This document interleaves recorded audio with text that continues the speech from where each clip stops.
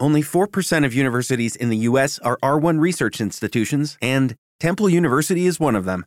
This means 100% of students have the opportunity to participate in hands-on learning and research with world-class faculty. With over 600 academic programs across 17 schools and colleges, Philadelphia's largest public university provides students with a rich variety of opportunities and propels graduates to succeed in their careers.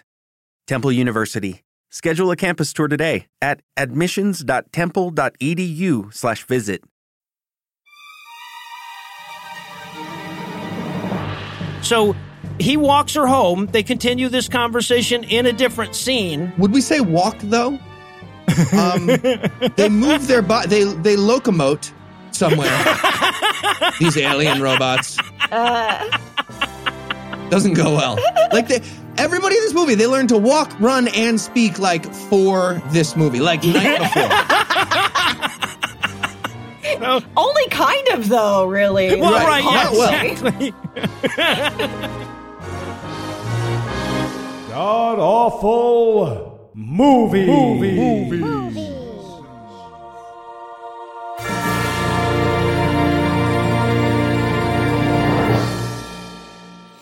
Welcome back to the Gamcast, where each week we sample another selection from Christian cinema because everything else the voices tell me to do is illegal. I'm your host, Noah Lucians, and sitting somewhere to my left is my good friend Heath Enright. Heath, welcome back. Thanks, Noah. So, I'm just going to try to filibuster this episode with other stuff. Okay, I got it. You know what's a great game? Super hot for the Oculus Quest. It's actually great. Pretty kick-ass, but we actually have to do the movie. We brought a guest and everything, Heath. We have to do the movie. Let's ask the guest. Would you rather just talk about video games? I mean, you watched this movie, right? Like, what's better? Anything else or this movie? I mean, so I did watch it, but like I'm playing Luigi's Mansion 3, and I could chat about that for hours. So excellent choice. I got to bring. See, I have that game. I got it for Christmas, and my wife hasn't let me play it yet because she says she has to play it and beat it, or else I'll just come in and go, oh, it's behind the such and such, and she's right. I will. So, yeah. Backseat playing, Yeah, exactly. That's it. Mm-hmm. All right. And I guess I should probably introduce you at this point. You might have noticed that voice wasn't Eli's. We do have a great, we've stepped up quite a bit from Eli. We're happy to welcome actress, writer, video film essayist, and special guest masochist, Maggie Mae Fish. Maggie, welcome to the show. Hello.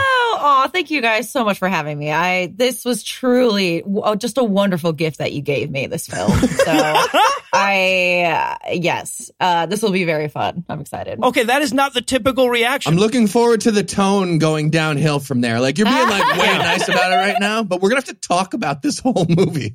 No. All right, but we should explain, this is not your first foray into the world of Christian cinema, correct? Correct. Yes. So on my YouTube channel, I do film essays on films, video essays on films. There we go. That's it. Yeah. And so we did a series of 3 essays on the Christian propaganda universe. Oh, didn't you did Fireproof, right? Yes. Yeah. That's right. Wait, which are the other 2? So we did Fireproof, I'm in Love with a Church Girl. Oh, God, that was so good. Just wonderful.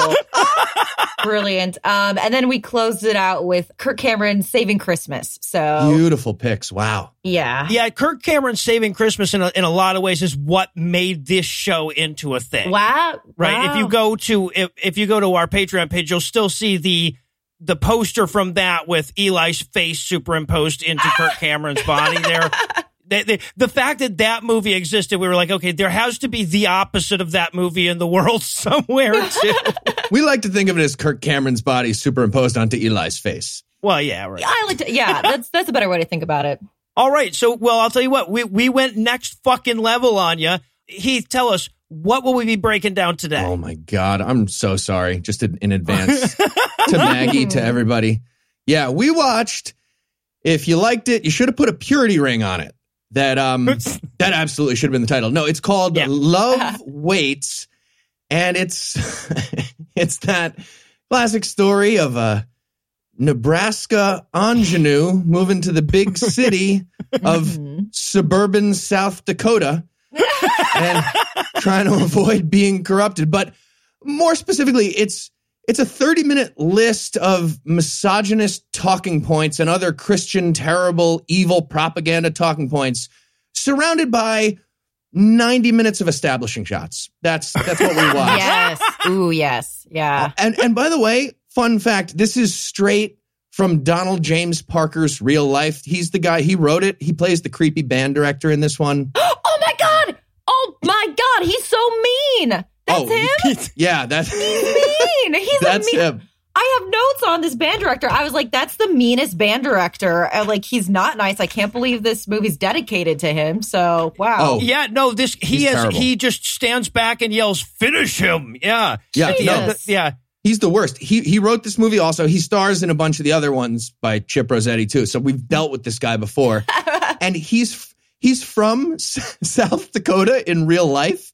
So this is him being like, yep, whenever those fucking rubes from Nebraska moved to the bustling metropolis of whatever the fuck South Dakota where I live. God. Are overwhelmed by all the big city sexuality of South Sex Dakota. having. Yeah, exactly.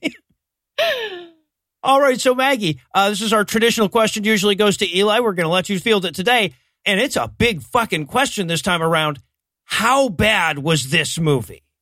Well, before we recorded, I said this and I stand by it. This film reaches David Lynch levels of just like abstract, like horror. There's one scene that just, I think, really encapsulated it. It was when the main girl runs into the sad sex ed teacher at church. And it's just a faraway shot with two lone, terrible artificial trees to the left and the right. Just a white wall. And then those two characters just speaking to each other for about 7 minutes. And it's dark. It's dark. It's so dark. This is like Christianity noir. It's rough. Yes. It almost felt purposeful how... It chills you to the bone. It really does. So yeah, everything that Chip Rossetti does always serves so close to the point of self-parody that you have to wonder, but it's always not, just sincere enough. Yeah, it's not. He's trying to make movies every time. Yeah. He's trying really hard. He made a movie that you could have called "Friends Don't Let Friends Be Jewish." Oh, sincerely. No. Oh, well, yeah, they have to become completed Jews, which means Christian. Yeah. Yep. Yeah. That's a real term. Be thankful we didn't bring you on for the unexpected bar mitzvah. It does get worse than this. You guys want to just do that? That would be better than this too. We can just redo that one. All right. So, is there anything you want to nominate this one for being the best at being the worst at?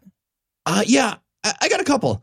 I'm going to go with best worst scene breaks. First of all, it's about half the scenes in this movie. Two characters show up and say like one sentence each, and then they're like, all right, well, that's all I had for this room.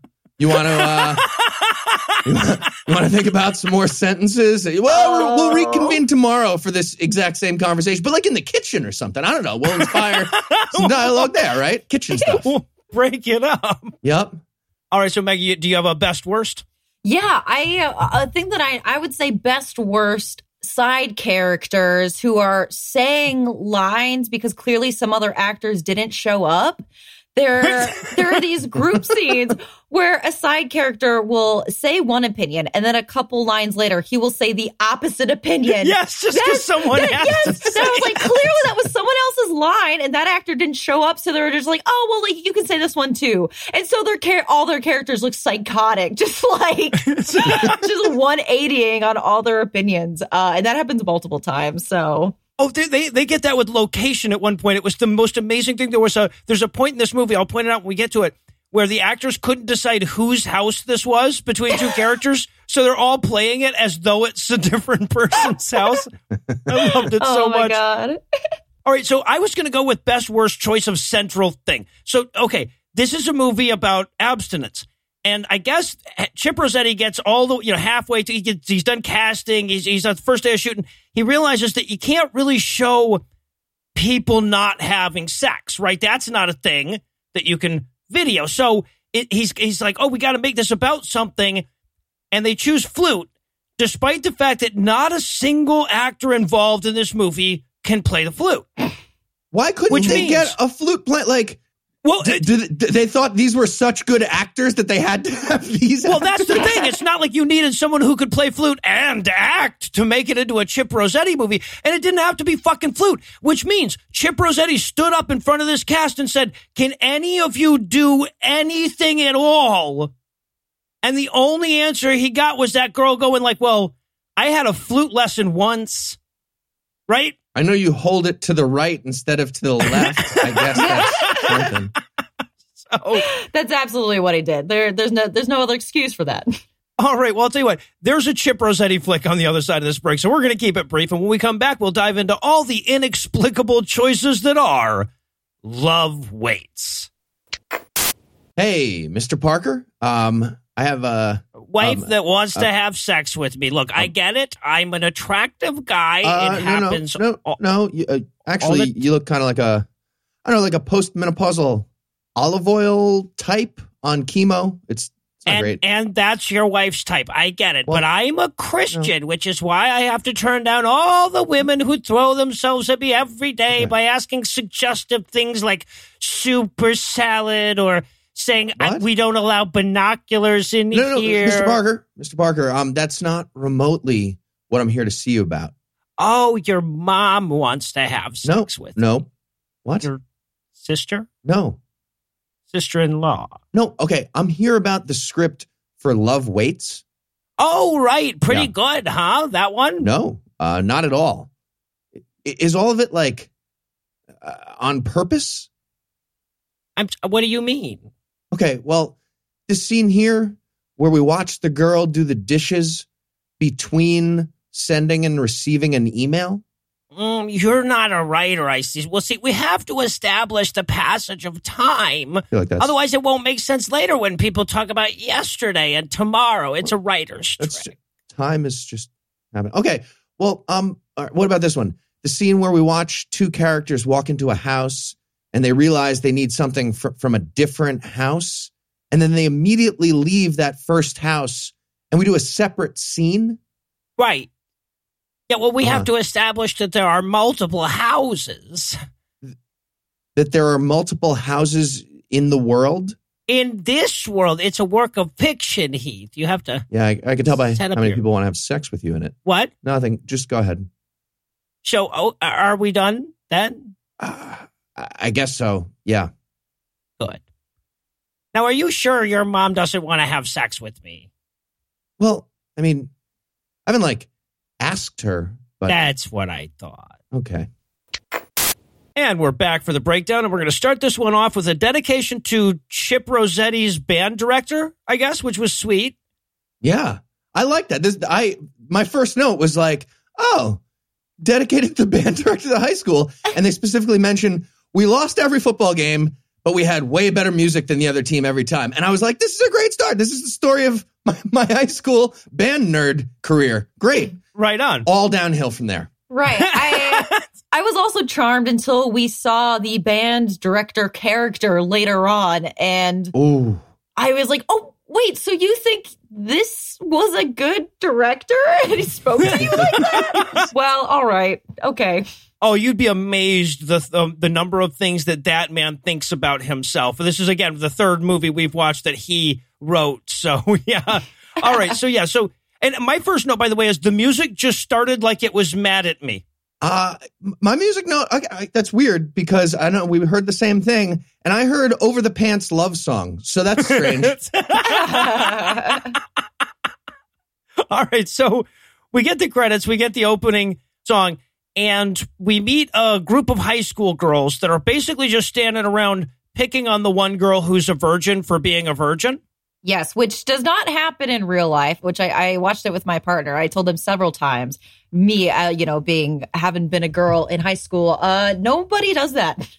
This is so fucking No one stupid. has ever done that. Obviously, you've never been to the big cities of South Dakota before. I mean, riddle me surprise, touche, I haven't. But yeah, the way that women talk to each other in this movie is very dystopian. It's like he's going out of his way to make sure they never pass the Bechdel test. Yes. It's so, yeah, basically all of these girls line up around Sherry, that's going to be our main character, and go, virgin, virgin, virgin, virgin, and she runs away in shame. Or no, I'm sorry, wait, they tell her that they've got a guy all lined up for her to have sex with so she can shed that nasty virginity of hers.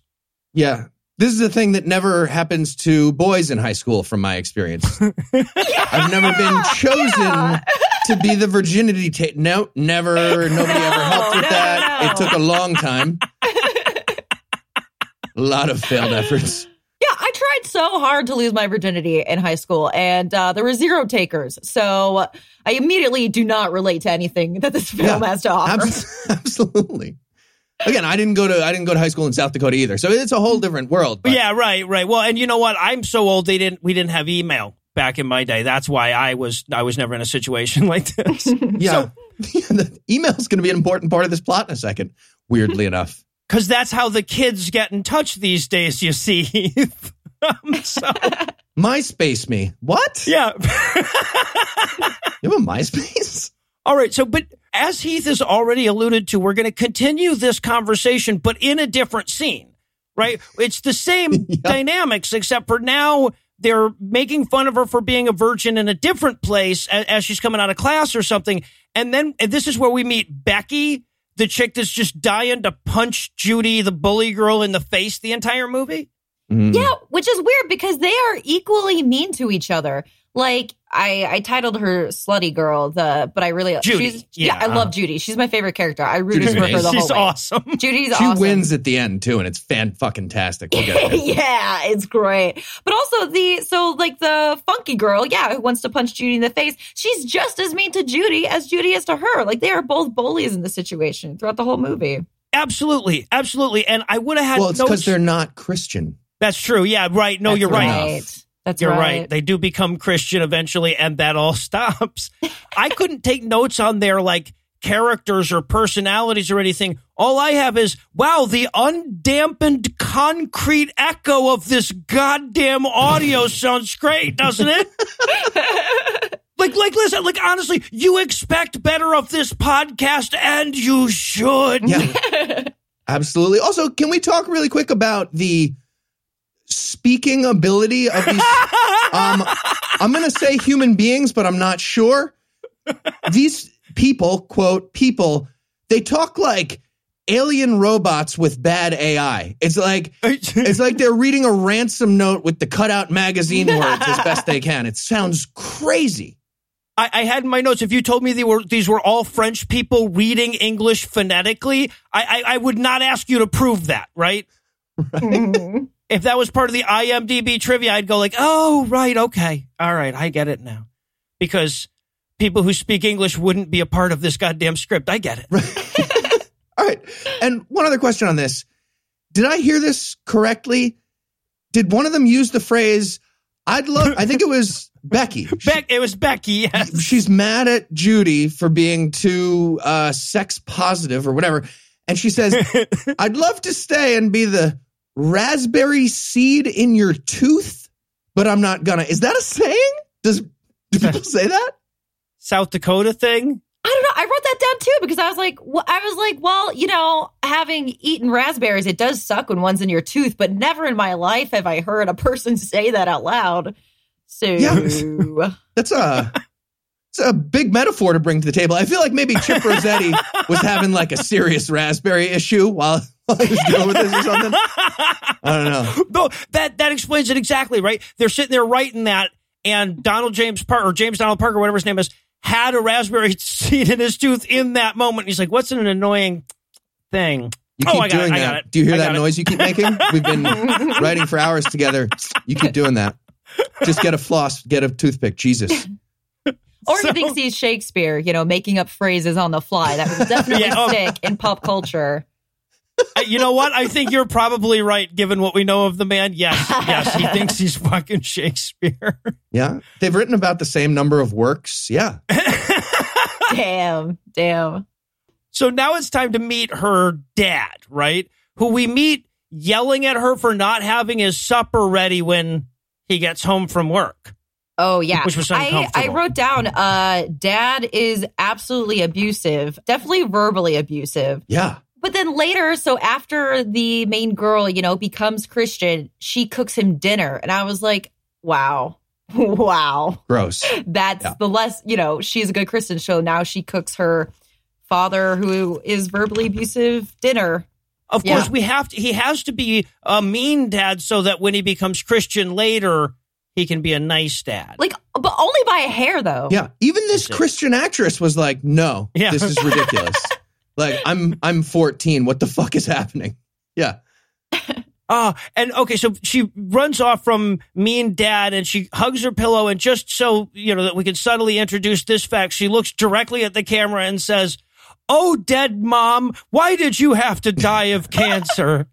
Oh, it's also, it's a pillow pet, not just a regular pillow. Oh, okay. Really? Unicorn pillow pet, yes. Which is that is a toy for children. How the fuck did I miss that? I don't know. That's perfect. Something that doesn't exist on it. Perfect for this movie. Yeah. Yeah. All right. So now we are going to meet. I would call this almost the star of the movie, which is the engine for the school bus.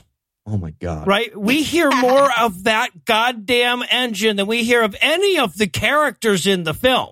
So every time we have to have a scene where Duke, the male lead, and Sherry, the female lead, chat, they always do so on a school bus, which we always open with an establishing shot of a school bus and a director / editor that doesn't realize you could use different audio than the audio that was on the fucking microphone on the side of the camera when you film that fucking school bus. Like, we were going to be confused if they just started talking. Like, what the fuck are these benches? Are they in a large truck that's moving?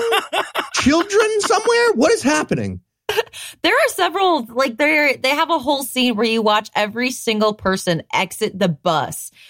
You see about 5 people slowly walk out of the bus and then walk onto and then finally the lead comes out. It's like, what? Why in the world did we need to see this? Why? We spent like 2 minutes watching them all walk out of the bus going, what's going on? Why are we watching? What's happening? So, cut? Or are we just still we doing this?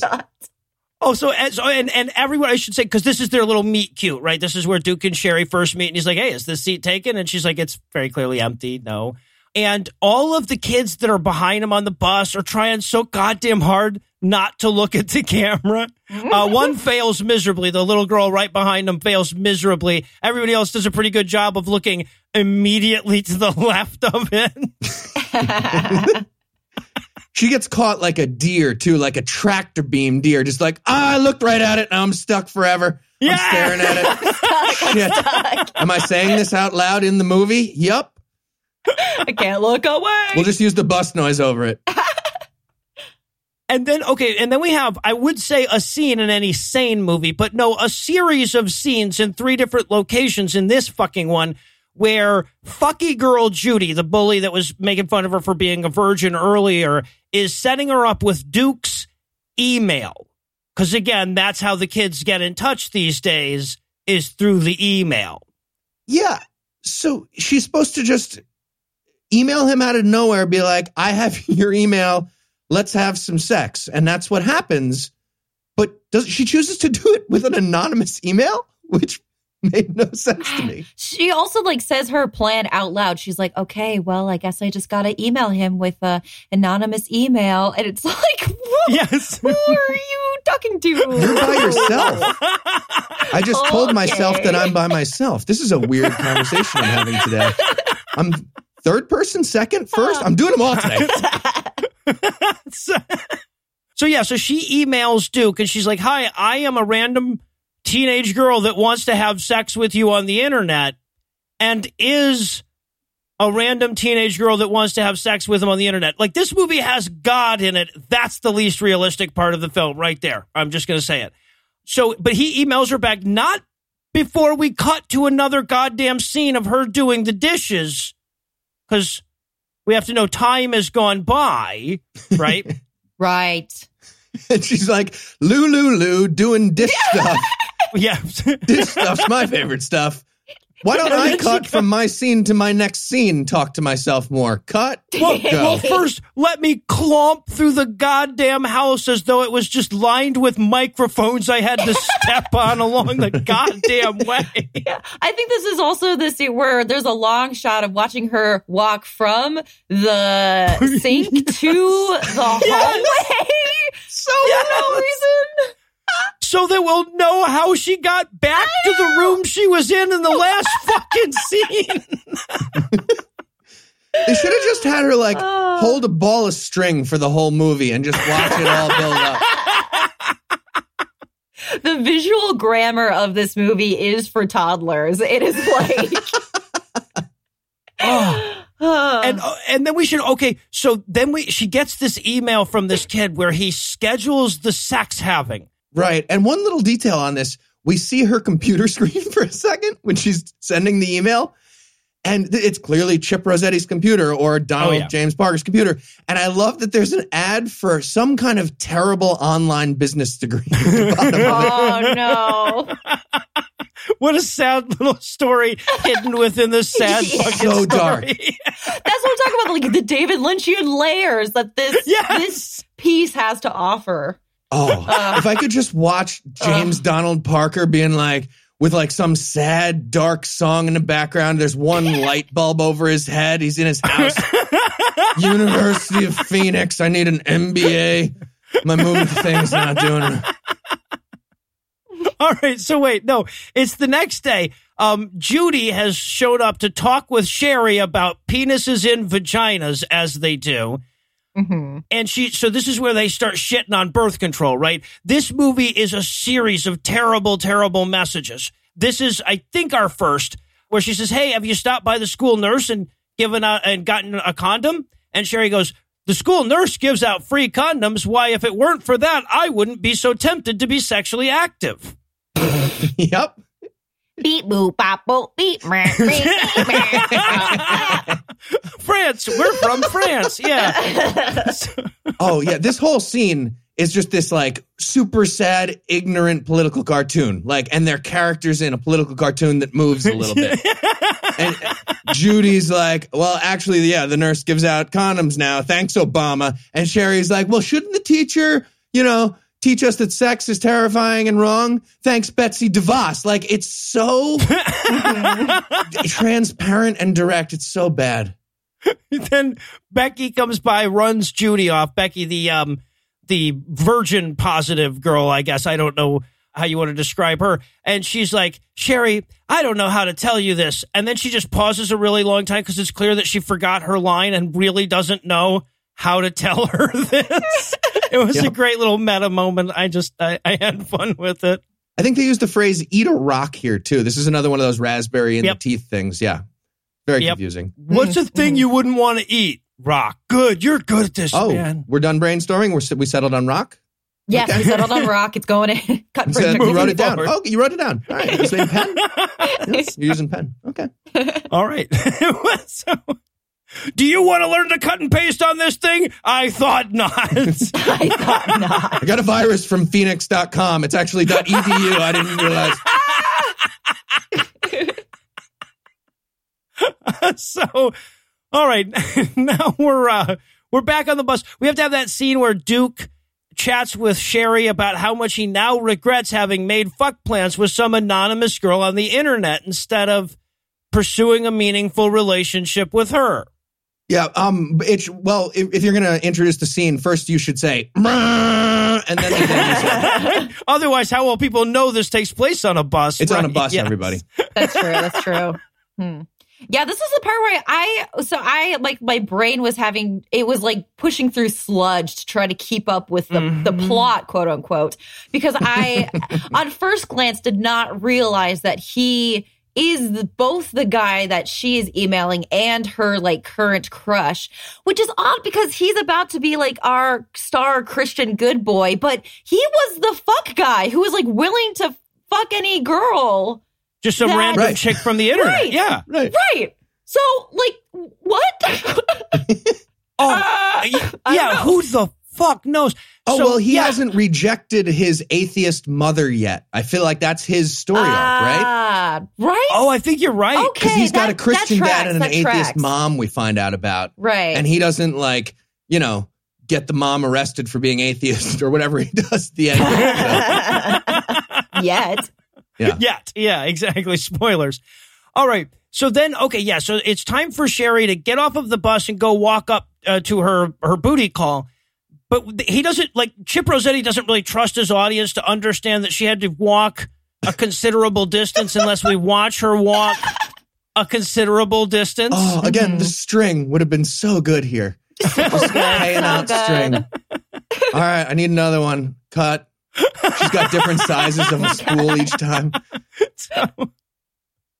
So yeah, she eventually shows up at Duke's house and she's like, "Hi, I'm the anonymous chick that came to fuck you." And he's like, "Really? We're pulling the trigger on that right now. Then why even have it in the movie? Why would we do the anonymous thing if we were going to just undercut it immediately afterwards?" Right. Well, I think that is also what confused me, because I was like, wait, but she just, so what was the point? I don't know. Why would they do that? They have a conversation here being like, this movie doesn't make sense, does it? They do. They do. We should change the plot now because it's early. So let's start having sex now?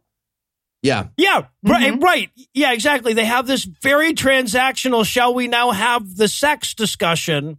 And they're like, so how does sex start? And she's like, I think you hug me and I cry. And he's like, oh, this is not. God. I don't know what you saw, but. This was so upsetting. Yeah. Oh, God. First thing that happens, sad. they hug and she's literally weeping almost right away. And I was like, well, I'm walking out. Damn it, it's not a theater. I have to walk out of my room into a different part of my apartment for spite here. Oh, man.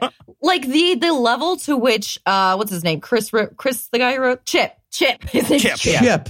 Yeah. The level to which Chip thinks that young teenage girls are like starved for any sort of like touch or affection or attention is just like, it's creepy, because I don't think he realizes that women give that to each other. That is why like women form strong like friendships with each other in high school, because we aren't starved for that, really. But this woman just starts weeping at like the lightest touch from this like flute player dude.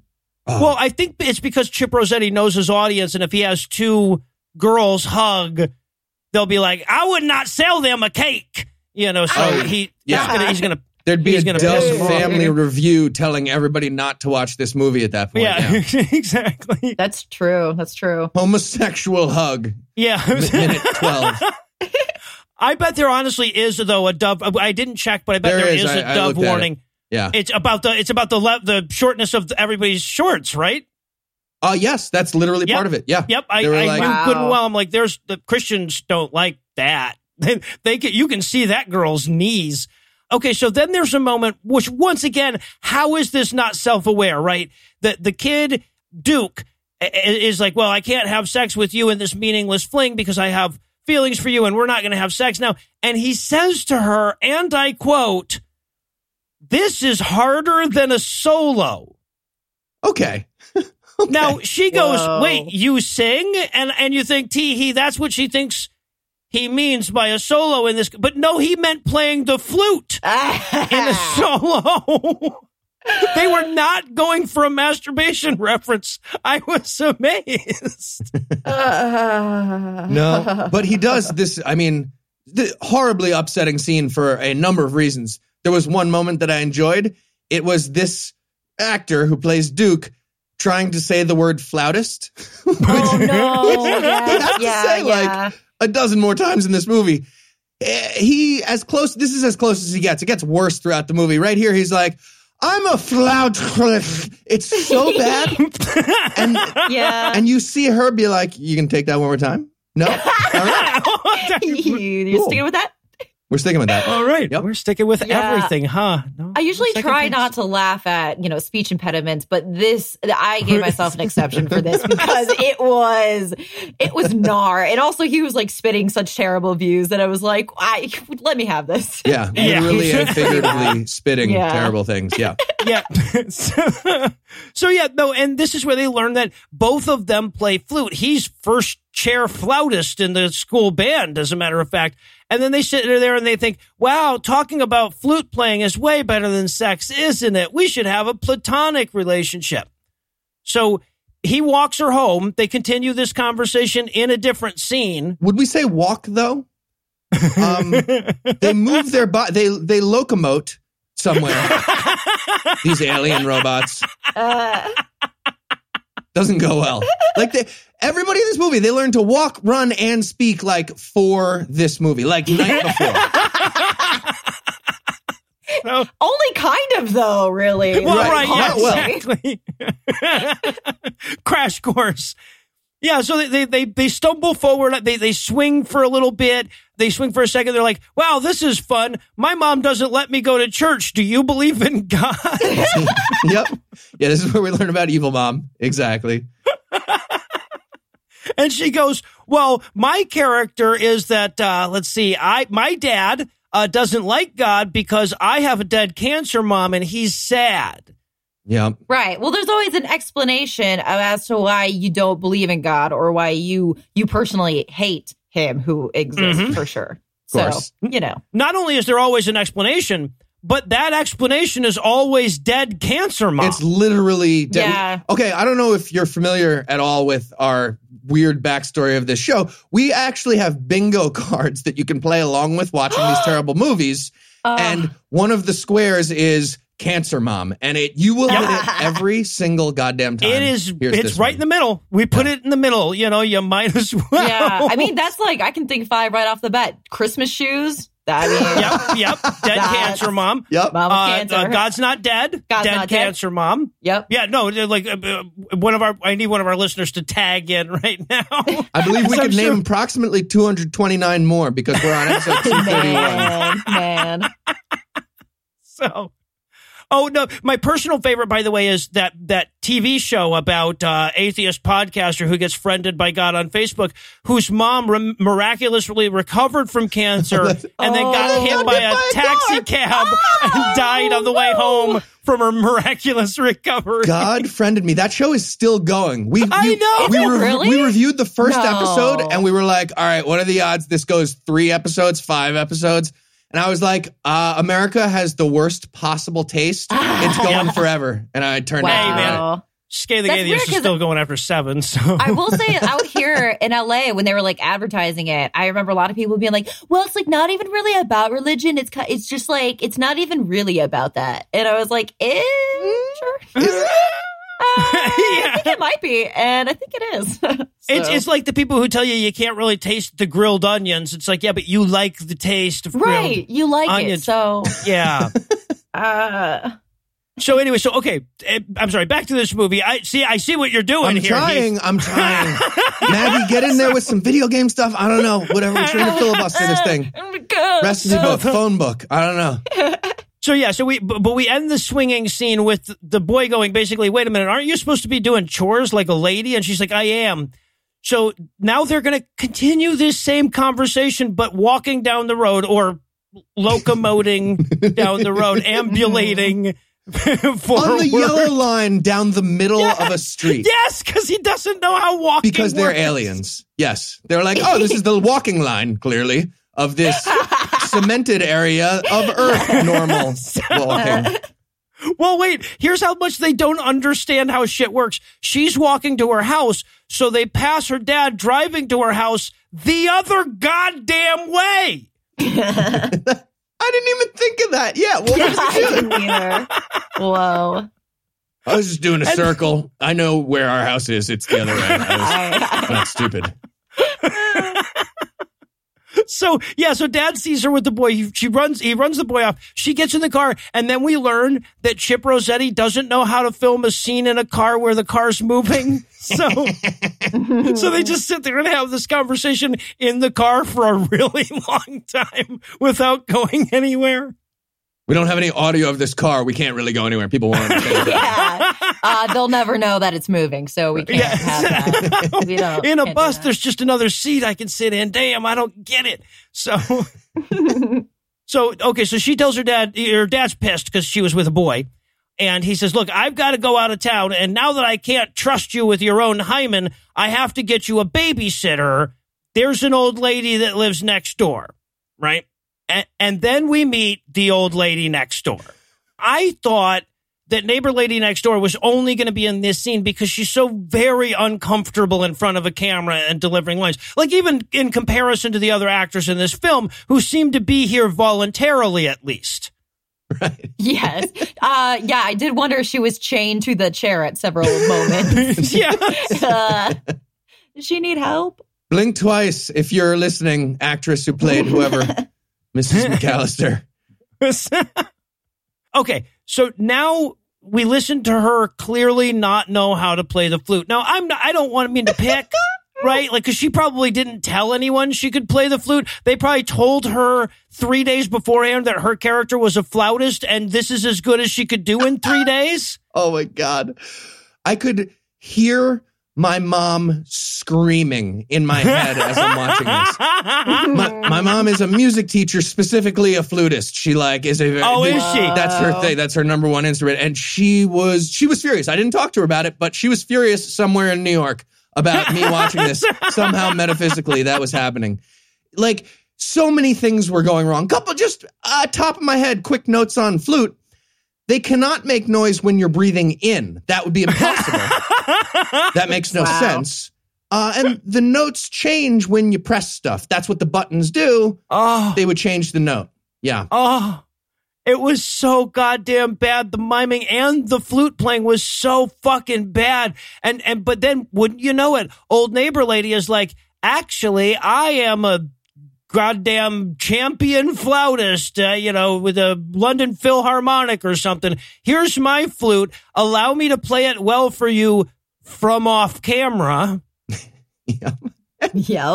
She tells her that it was her song was flat, and no, it wasn't. It was sharp. That's fine. No, it wasn't. It seems like I don't know, this concert flautist would maybe mention that you don't put the entire flute inside your mouth. That would be her first note.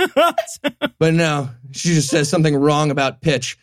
And then she takes out her flute and plays impossibly well, slightly off camera, but they show us her fingers just barely, and they don't correspond to note changing again. No, not at all. We do see her Harley Davidson throw pillow, though, which I enjoy. Wow. Dang. Because we're still at Chip Rossetti's house. And then she offers, to be Sherry's flute tutor. She's like, now snatch this lip plate from my mouth. The movie has a plot. Now get it? And Sherry tells her that she wants to become first chair flautist in the band because she wants to show up that boy that she likes. And even the character here, Jean, the old lady, is like, wait, you like him, so you want to take over his, this makes no fucking sense. And she's like, I know, but work with me. It's in the script. Yeah, I know. I just can't. I don't know how to justify this. So,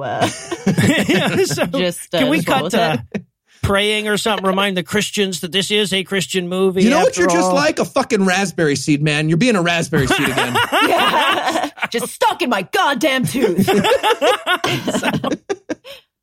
But then we have to have the scene again. This is, fucking classic Christian movie bingo stuff here. We have to have the scene where she prays some Jesus into Sherry, right? This is the point where I guess Sherry rededicates herself to Christ. Ugh. Yeah. This is also where the volume just gets aggressively loud all of a sudden. Yeah. Well, I forgot to say earlier when Sherry's on the swings and the hot date was like, so do you go to church? And she does that phrase that I hate where she's like, well, I was saved when I was 8. Oh, yeah. Uh-huh. Yeah. And I had to remind myself what she meant by that. I was like, oh, yeah, because that's oh, yes, because it's a cult. What does she mean by that? I had the same note, but my note was just saved at 8? What? What would that even mean when you're 8? Is that she grew up not religious and then at 8 years old she joined the church and so you're saved? I don't know. No, it's this whole fucking brainwashing thing that they do, right? Because she was an atheist 7-year-old, all skeptical. I was like, What do you? Yeah. No, this is what they do. They take kids that are already Christian and then they say, but you gotta, accept the love of Jesus and say, I accept Jesus into my heart voluntarily. And you can't do that when you're a certain age. You're too young to know what you're doing. So you have to reach 8? Whatever comes right before the age of reason. Yeah, exactly. Right. the cusp of the age of reason. And once you're 8 years old, yeah, or whatever it is, then you say that you let Jesus into your heart and they tell you that you're changed and they treat you different for like a day and a half and they you get all swelled up with pride because everybody in the church is so proud of you for doing something that didn't require any actual effort. So that's what she's talking about. That happened to her when she was 8. But now she must rededicate her life to Jesus, which happens right now. Right. Which, by the way, is an admission that the whole saved thing doesn't actually work. Right? Right. Like, even in their own fucking movie 5 years later, she's like, yeah, but I kind of forgot about this shit. Like I will about this purity ring in about a year and a half, too, So, anyway, I'm getting way ahead of myself. Also, was Mrs. McAllister reading the book of Genesis in this scene? She was. She's just like, Bible, page 1. Yes. I'm going to check out this. It was good. It says it was good. My favorite verse. Let's go to my favorite verse. It is the first verse. Yes, right. Genesis 1:1. There was the word. In the beginning. Yeah, so... Also, was she wearing a kendo gi and hakama at this point? Oh, she was. She is. Was Her she doing a lot outfits of sword fighting right before this? Yeah, so, okay. So they pray together, and the next day, Sherry goes to school. She's talking with Duke, and Duke says, like, you seem different. Are you more religiouser now? And she's like, I am. I've been religioning very well. That moment. Did you enjoy the very start of this scene when they tried to walk through the doorway together? That was my favorite. They learned about doorways today, too. I don't know how, the spatial dimensions work on their alien robot planet, but, they learned today, they were this many days old, days old, when they learned, okay, one at a time on the door. They'll get it wrong one more time in the movie. Well, I think, honestly, they probably asked Chip several times, can we do one at a time? He's like, no, you come in together because you're a couple now. So, but yeah, they're standing there talking about how much more Christian she is. And then, damn it, if Judy doesn't come by to heckle them for their virginity. Damn Judy. This is the point where Duke goes off and he goes like, we could become non-virgins whenever we want, but you'll never be a virgin again, Judy. So we're better than you. Ugh. That's the big. I mean, there's a very, very many plethora of slut shaming. That was a thick, heavy layer one. Yeah, like I said, this movie is filled with terrible messages. But the slut shaming, your purity is your virginity is your value is definitely the king amongst them. Right. And this was the message here is like, yeah, we can fuck whenever we want. You can never be clean again. Yep. But I wanted her to be like, well, can't I just get reborn through Christ? Don't you guys? Fuck. Yes. Hey, don't use our thing. Don't use our thing. We have to open it around. So, but this is where the two of them commit to each other to be proudly virginal together, right? And you can tell that at least one of them is really disappointed that the other one said yes, right? But I guess now that we know we can leave these two alone for a few minutes, we'll take a quick break, but we'll be back soon with more exciting not having sex. Hey, Heath, how'd you like the Christmas gift I sent you? It's good. It's good. Yeah, you sent me cash. Well, how much did you like it? Oh, I liked it that many dollars worth. Exactly. Oh. Yeah. Has this ever happened to you? Do you have friends who suck at getting you gifts? Do you want better gifts without going through the hassle of getting all new friends? Do you like getting stuff, but you get paralyzed by the overwhelming choices anytime you're called on to pick a single item for purchase? Then you'll love the monthly Box of Awesome from Bespoke Post. It's a box full of guy stuff that you can get regardless of your gender because it's awesome. So whether you're looking to commemorate an occasion with a champagne saber or toast perfectly aged winter cocktails, Box of Awesome has you covered. From style and grooming goods to barware, cooking tools, and outdoor gear, Box of Awesome has carefully built collections for every part of your life. Let's see, grooming, drinking, eating, sometimes being outside. That is every part of your life. I told you it is. So to get started, take the quiz at boxofawesome.com so they'll know which Box of Awesome is right for you. They release new boxes every month in a ton of different categories. It's free to sign up, and you can skip a month or cancel anytime. Each box costs only $45, but has over $70 worth of gear inside. And the best part is, you get 20% off your first monthly box when you sign up at boxofawesome.com and enter the code AWFUL at checkout. That's boxofawesome.com, code AWFUL for 20% off your first box. Box of Awesome. Seriously, it's really cool stuff. You should check out their website. They sent me a bag. It's fancier than any bag I've ever had. And I just walk around with it with, fake stuff in it. Just be like, here's my bag of things. It is really nice. I think I got a really cool knife from them because I went outdoorsy stuff. You went with the knife one. Nice. It was awesome. It's really, I don't know if you saw it. It was very cool. When you support God Awful Movies on Patreon, you get a lot more than just early access to an ad-free version of every episode. You also get the legal liability that comes with knowing that you are, in some small way, financially responsible for all the stuff Eli says. But to make up for that, we also give our patrons an extra secular review episode every month. This month, we tackle the film already being hailed as the worst of the year and possibly the worst of the decade and possibly the worst of any decade, Cats. Just listen to what you're missing. So let's talk about Cats, the musical. It's a goddamn nightmare. My eyes are burning. Oh, God, my eyes. Is that better or worse than salted wine? I would say worse. This was baffling to me. It's insane. Nothing makes sense. Nothing is making any sense. Oh, this is complete nonsense. Dame Judi Dench is in this movie. Oh, my God. Majesty. This is for my stupid job. My journey as a movie reviewer is Congratulations complete. on that. Yeah, thank you. That's exciting. So if you'd like to hear our full review of Cats, sign up at Patreon today. Patreon.com/godawful. Pledge as little as $1 an episode, and you'll get immediate access to this month's bonus episode, plus 42 more episodes of Patreon-only material. Pledging to this show on Patreon. We watched Cats for you. Or Eli and Heath did anyway. And we're back for still more of this shit, and we're going to open up on Sherry waking up to a church invite from Jean, the old neighbor lady flautist. Oh, right? Yeah, Jean is Mrs. McAllister. Yeah, Jean. Yeah. Yes, that's, yeah.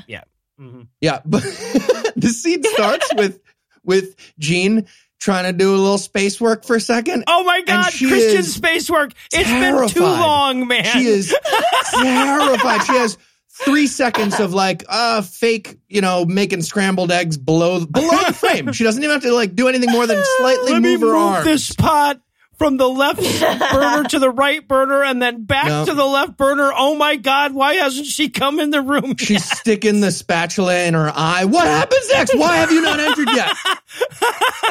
There's someone off screen just holding a gun to her head. Yes. That's it. She was tapping out SOS with that fucking pan and we didn't notice that's what it is.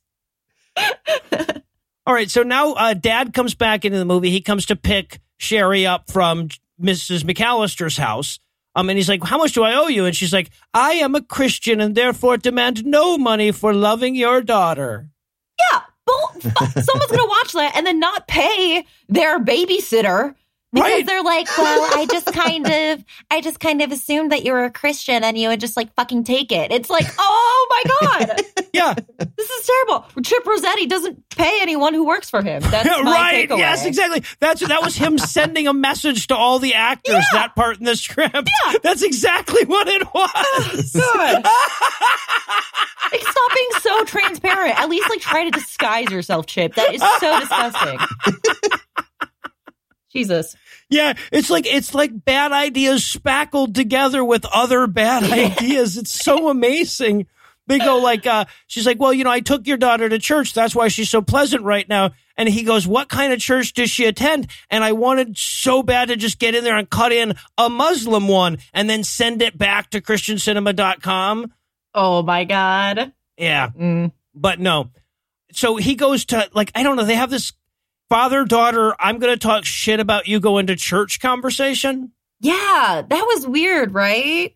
I mean, they're all weird, but that was a particularly, she was like, he was like, what makes it different than the old church? And she was just like, I don't know. It just like, it felt like people really meant it. It was like, what? What? No, like real Christian, like murmur, like for real. Yeah. Yeah, not like those fucking filthy Anglicans. Right. What? No, we are Methodist. Yeah. Weird flex, but okay. Yeah. Calling the kettle black a little bit there, man. Yeah, but, sure. Okay. Also, I couldn't really see this scene because of the giant bouquet of flowers, the comically huge bouquet of flowers on this table. It's sitting right in between the two characters. That had to be a prank by the set people just being like, all right, I bet we could get like a ficus. What do you think? Like a Christmas tree on that table? I bet we could get an elm. I'm going to get an elm tree onto that table. Okay, and now it's time to meet, and this is like Norm coming in of a Chip Rossetti movie, right? This is the time we meet Donald James Parker. He was the star of Gramps Goes to College. Donald James Parker! Norm. Yeah, he's in every one of Chip Rossetti's movies. He's the one who writes most or all of them. And in every single one, by the way, this is so amazing. This is 4 for 4 now. There is always at least one woman who desperately wants to fuck his character in every one of the movies that he writes. So he will be playing the band teacher in this film, right? So when we meet him right after Sherry has had her flute audition. Yeah, I hate this. This character is so disturbing. The look in his eyes shakes me to my core. And growing never up, look directly into the eyes of these movie characters. Never. I should have warned you. It's soulless. I mean, I guess I'm a little bit skipping ahead here, but she outperforms the girl sitting next to her.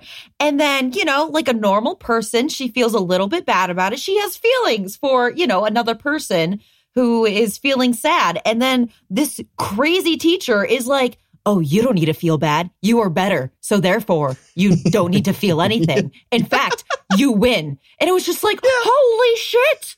Yeah. Flute is a zero-sum game. Be happy. Yes. Be excited. Yes. What? Well, yeah, he from the very beginning, he sets this whole thing up. He's like, all right, here are the stakes of this film. And I do mean this seriously. You are only the 8th best flautist in the school. You must challenge each flautist beyond you, to reach number 1. There will be a mirror match at the end. Kareem Abdul-Jabbar will have a flute and fight you.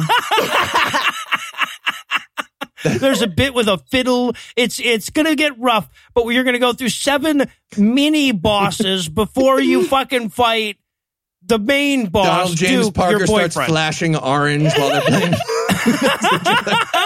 Oh my God. So yeah, and by the way, there is a moment here, and again, apologies, Maggie. I think you have to have seen 4 movies to truly get why this is so goddamn funny. But there's a moment here where Donald James Parker lectures somebody about humility. Oh, no. Oh, my God. Right after we reveal that he's the secret love of Jean, the old neighbor lady who she's pined for her entire life. Oh. Right? With a little tuba reveal. Right. Oh, gross. Gross. Yes. Gross. It's so bad. All right. And then we get the scene where Sherry wants to go to church, but Dad wants to go watch football and hang out at alcohol distribution centers that humans like. Like us humans like. And I couldn't stop laughing at this point. There were a few fun moments, actually, now that I think about it. This was one of them. He's supposed to be watching TV, and he's convinced that he needs to do so much physical work with this remote control. He will not let it go. He will not stop moving it around. He's doing it 2-handed, 1-handed. He's doing tricks with it. he gets so distracted by this one stage direction, like, oh, use the remote for a second. And he was like, I got this. And he's eating. Are you eating it? You're eating it right now? We didn't even start. Okay. He's sending texts back from the hit 1 3 times for C days and shit like that. Yeah, exactly. On it. I think this is also the moment where he is wearing a plaid shirt and the couch is plaid. Yes! So it's a double plaid nightmare. It's just a floating head. What happened? Yeah. It's terrifying. And there's also, again, this is especially knowing how autobiographical this work is. This is such a sad line when she says to her dad, you know, being in band and trying to be a better flautist has really given my life purpose. No. It's so sad. Oh. Also, University of Phoenix offers some great programs. There's a lot of things to live for. Doing great. All right. So, yeah, and then she gets invited to the church's youth group. It turns out that the church youth group is about to have a whole big not having sex ceremony that's scheduled for Act 3. Scheduled for Act 3. I love there because this is exactly how the exchange goes. Gene says, you know, Sherry, you should come to the church's youth group. They're going to have a whole big thing about remaining a virgin. And to which Sherry says immediately, oh, I don't think my dad would like that. What? Yeah. He wants me to We need more information, Sherry. Put in more information. My dad wants me to be a secular virgin. It's important to him. That's what? It. Oh, yeah. It's the church, not the virginity that dad's not about. But I think she asks, well, why wouldn't your father want you to be a virgin? And it's like, why are any of you talking about any of this, actually? Yeah, I think that's a better question. Why didn't you just fix the line when you realized that's what you just had the girls say? Again, they have that virus from Phoenix.com. They can't copy or paste or anything. So once it's written in the doc, God damn it, it's got to stay. James, you know we can cut. Also, just unplug the router or something. I don't know, 10 seconds. What's happening, man? So, and then we set this whole thing up where it's like, okay, well, I'll tell you what, I'll cook for your dad if, you know, he'll let you go pledge your hymen to Jesus. So they agree on that deal. So we have to have this scene. And this is, to me, this is the high point of the movie. I apologize to the listeners for not having the timestamp on this. There's a moment before dad walks in. This is the best start to any scene. Where Sherry and Gene have to say 3 unscripted words to each other. It is so good. I watched it 4 goddamn times. All they come up with, by the way, one of them is like, one of them is like, how's, and the other one waits, being like, oh, you're probably going to say something after how's. No? Good. To which, good. Yes. Good. Yes. Good. Where are we starting? Oh, yeah. It's good. It was so amazing. They just stand there going, good. Good. And then the dad say how's again. Let's mix it up. Why are we whispering? Oh my God. It was amazing. But yeah, so dad comes in and they're going to eat or whatever. And this is, dad comes in and he's like, oh, hey, Gene McAllister, my neighbor who's taking care of my daughter for me for free. Thanks for making all this food. Are you staying to eat or just making me food and leaving? That's his actual question. Is it? I was still laughing about the good. I didn't even notice that. Yeah. And this is where we learned she's making chicken cordon bleu. By tearing up a head of cabbage. It's a complicated recipe. Yeah. So, and then we cut to immediately after her first flute battle, right? And we just cut to 2 kids putting down their flutes and Donald James Parker going, that was a very interesting display of fluting that just happened. And then he announces that Sherry has won. And this poor girl who was already being told she was the 7th best flautist in school has to now admit that she's the 8th best flautist in school. It's a sad Maybe moment. Not even. There might be other people who haven't, you know. That's true. Yeah, because we've heard Sherry play. Yeah, exactly. Yeah. And this is the moment, Maggie, that you were talking about where he just starts yelling about like, Walk it off. You're fine. Yell in her face. Whatever. Flute is serious. Get serious. Yeah. What? Yeah. Just like, in what world does that make him a good teacher? And like, you think this is good, Chip? So like, how do you talk to people when you're trying to like, you think you're fostering kindness? I don't know. It was. Yeah. Yeah. He doesn't even know what nice person lines would sound like for the purposes of a script. It's amazing. Oh, and we do get the amazing line here where. Oh, yes. The one I want to carve onto his fucking tombstone. This is fantastic. Donald James Parker says to her during this rant about being more competitive as a flutist, he's like, listen, pride and mediocrity can coexist. I am the maker of the movie Love Waits. Oh, no. Some guy, Noah, is carving this on my tombstone that I almost had. I don't know what's happening. Do you think that is from a review of one of his past movies? That was like... That's got to be a title of a review. And he was like, oh, really? Well, I'm going to fucking use this right back in your face. Pride it does kind of roll off the tongue, though, doesn't it? So, I don't know what those words mean, but I'm going to use them. That 2-second clip sums up his career as a filmmaker entirely. It's so good. I love it. I just want him to have like tattoos on his knuckles like Cape Fear that say pride and mediocrity. So while you're doing that tombstone thing, get on a little knuckle tattoo if you get a chance. Yeah, I'll see what I can do. All right. So and now we reach the whole point of the goddamn movie. Okay, this makes the whole movie, this next scene makes the whole movie worth watching. This is the meat. This is the potatoes. This is the fucking spinach dip. It's the dessert, Pure everything. Evil. Yeah. I love this so goddamn. Okay, so we'll get there. We have to open the scene up because apparently Chip Rossetti learned his lesson about asking his actress to vamp for a second before somebody comes in. It's just muted here.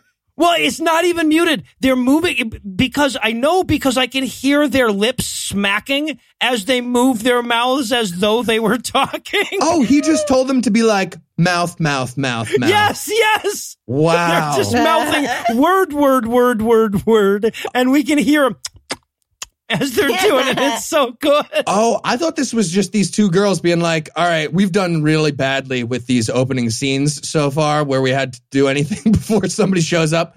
Let's just lip sync until Duke gets here. Plus, let's not break the Bechdel covenant, and he's not here yet. So there we go. Yes.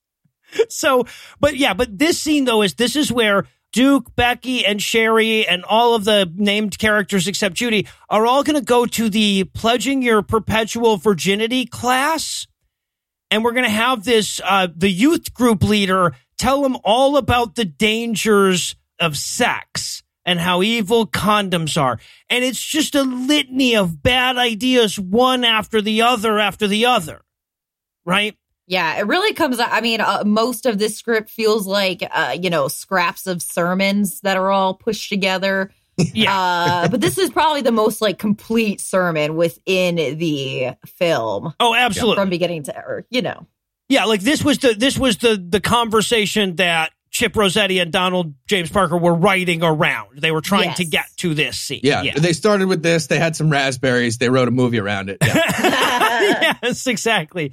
So it starts off with the chick going, what's the most effective form of birth control? And little goody two shoes from Gramps Goes to College goes, abstinence. And I wanted so bad to be able to burst into that goddamn room like the Kool-Aid man and go, all right, what's the least effective form of sex ed? Anybody know the answer to that? This. Yeah. Yes, exactly. This movie. Jesus. The fucking teacher, she goes, contrary to some media reports, nobody gets pregnant from abstaining. What media reports are you fucking reading, lady? Contrary to the New York Times, it's actually abstinence. Whoa! Yeah. Contrary to our religion, but other than that. Yeah. And she elaborates on this. She's like, and when data shows that I'm clearly wrong about the thing I just said, it's because you're all whores. That's why. So stop. Yeah, right. That's actually her knocking down what I just said, that the media will tell you again and again that abstinence-only education is the least form of sex ed. If you measure sex ed by, like, number of teen pregnancies, number of abortions, the amount of sexual activity, number of STDs, etc., by any reasonable measure. Yeah, by counting. Yeah, right, Yeah, exactly. By science, by real life, by fact. By numbers, yeah, exactly.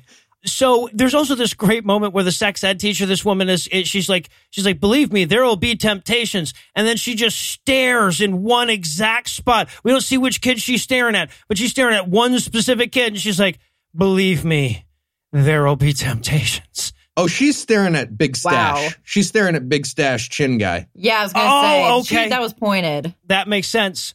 Okay. Then we have this amazing moment where like one of the kids says, but if you're married, you can do butt stuff, right? And she goes, well, or no, she doesn't. One of the other students starts going into this bizarrely specific instance of kink that wouldn't be okay in the eyes of God, right? She's like, well, if he wants to tie you up and handcuff you and make you wear whiskers and call you George, what like...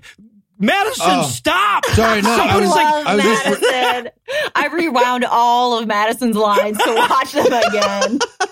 She's amazing. Somebody's standing off screen going, Madison, don't tell him about that. Yeah. She's just like, oh, sorry, I was reading Bernie Sanders' essay from his thing. I got it. This is a different thing. Madison is the like red-haired, kind of like Irish-looking with the freckles girl. No, Madison is the girl from Gramps Goes to College, the little blonde girl. She's got those little cheeks. She's got these cheeks. Yeah. Yeah. Yes. Yeah. But there also was that other girl who is the one that talks about the dangers of porn. The one who knows how to speak words.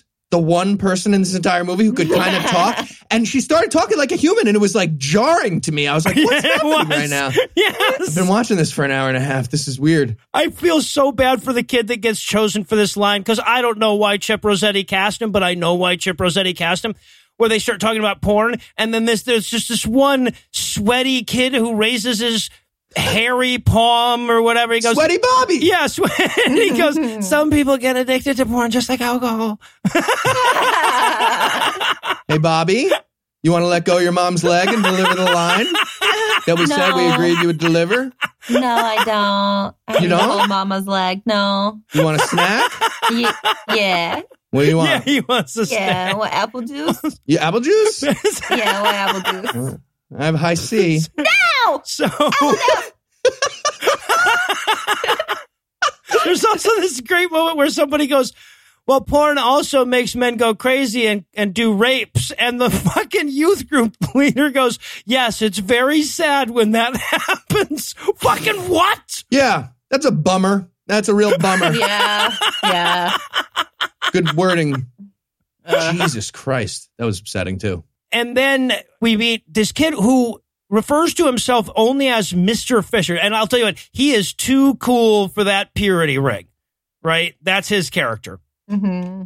And then he's like, I'm not going to take no chastity pledge. You guys are stupid. And she's like, it's important to remember as we're thinking about just freely having sex flippantly and not respecting the bounds of marriage, that Satan is trying to let gay people do it. What? Oh. But yes, she steps up and has a whole big speech about how Satan is trying his damnedest to do away with the sanctity of marriage on every front. Get what I mean by that? There would be gay people that could get married is what we're talking about.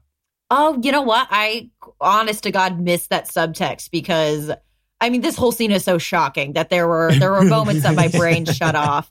And I did not even realize that she was trying to broach that topic. I'm so jealous that your brain shut off that I wish I had that same defense mechanism for all these. I mean, I watched this movie twice because I was so fascinated by it. And you watched it twice? I think both times I had a slight aneurysm during this particular scene. This was definitely the aneurysm scene, yeah. And believe it or not, despite all of the shit that we've talked about, it's about to get to its worst bit, right? Yeah, that wasn't the worst part. We're not there yet. No. So Stash Guy starts yelling about, he's supposed to be the atheist who's forced to be at this thing by his parents. Mm-hmm. Yeah. And he's like, tell God to make me fly or else I'm watching snuff porn right now. And they're like, no, just calm down. Calm down. But then the teacher's like, well, you are right that Christian, we do ruin every party. We are the worst. And then the transition from there, somehow she's like, I'm going to say gay people are evil next. Yep. New thought, gay people are evil. Satan is a gay person. And that is, you are correct, not the worst part. It is about to get more evil than that right now. Yeah. Right. So it's time for her. Like, he's like, you don't know nothing about being a teenager and having sex with the opposite gender. And she says, actually, I do. And a little piano starts playing. And she tells us about this goddamn story of her getting pregnant when she was 17, having an abortion even though she didn't want to, something going horribly wrong with the abortion, and her being rendered infertile for life. That's the fucking message. The message the movie is sending now is, and don't have an abortion because it'll fuck you up and you'll never be right again. Yeah. Yeah. And she says it in this really, like, her entire tone is like this. I got pregnant. I wanted to get the baby. And like she keeps being triggered. Yeah. Oh, but there is one moment, and I'm hoping I'm not the only person who noticed this. Once the little piano music starts, after it goes for a little while, suddenly there's a sound of a stream that cuts in with it, and then the music fades away. Because what they used was the relaxing cassette tape that Donald James Parker keeps in his car from when Wendy's fucks up its order. And they had to cut it out, and they meant to cut it out before the stream starts going through, but they fucked it up. You're a very successful movie maker. Your MBA is going amazing. You're very tired. Anyways, and that's my abortion. Oh, and her whole speech here is like, I got pregnant because of the exact same ignorance that I'm teaching right now. Yes! Yes. And like the implication that like, oh my God, abortions are so unsafe. It fucked me up. Like she's, yeah. No. Right. You remember in Fargo with the wood chipper? So, didn't go great. Didn't go great. I mean, and that's the thing. Like, it would make more sense to have an entire industry devoted to making movies about the dangers of root canals, right? They don't do that for some fucking reason. Fucking raspberry seeds. So, yeah, but she tells us that she's infertile and has no value as a human, and also it's her fault, right, for all the sinning and the sexing and the abortioning. Oh, absolutely. And then another girl... redheaded girl cuts in and goes, hey, can I still take the chastity pledge can my friend still take the chastity pledge if she fucks? Yeah. I'm asking for a free frown. What? That was so funny. I think she says like, and like, not because I haven't, but for like, if someone did have sex, is it okay? Theoretically. Is that okay? It's so amazing. Yeah. And the answer is, yeah, God gives you a clean slate. And nobody was like, oh, so I should just fuck and then take the pledge. As we were watching, I was like, all right, so every night tonight, they're going to go out and have hardcore sex. And tomorrow's so everybody, let's get fucking busy, I guess. Yeah. We still got 2 weeks before this thing. Didn't Aquinas say, give me chastity and virtue, but not just yet? Hey, don't use fucking Aquinas on our thing. You're flipping it again. All right. And then we have the scene where she catches her dad making out with some lady he met at the bar. Oh, yeah. The opening shot of this, I wrote down, it looks like the dad's head is wedged between this woman's breasts. And I couldn't tell if that was supposed to be him, like, they were supposed to be kissing, but then he just, like, did that, or is that part of the story, or if this actor just decided to take some liberties and shove his head into her chest. I don't know, but there you go. That's the opening shot. It felt like his face was opening up like the Predator, and he was going to chew part of her body off. Was what I got. Well, but here's the thing, though. We have this long opening shot of that where their heads just aren't matching up quite right to be making out. And they're not moving at all. It's terrifying. Yeah. Hey, let go of the remote control. It's right between our faces. This is weird. You've been holding it since we started the movie. You need to put it down. No. But then Sherry comes in and decides to cock block her dad because this is just some bar slut that he met, right? Yeah. She's very disappointed in his choice of woman. I put in there like, I don't know that this man can be picky, Sherry. I think that he has to sort of take what's left over, if you know what I mean. I don't. Some people don't get married into their 30s and 40s. It's just a thing that happens with some people. Yeah. Some people do. It's totally normal. 38 is the new something younger.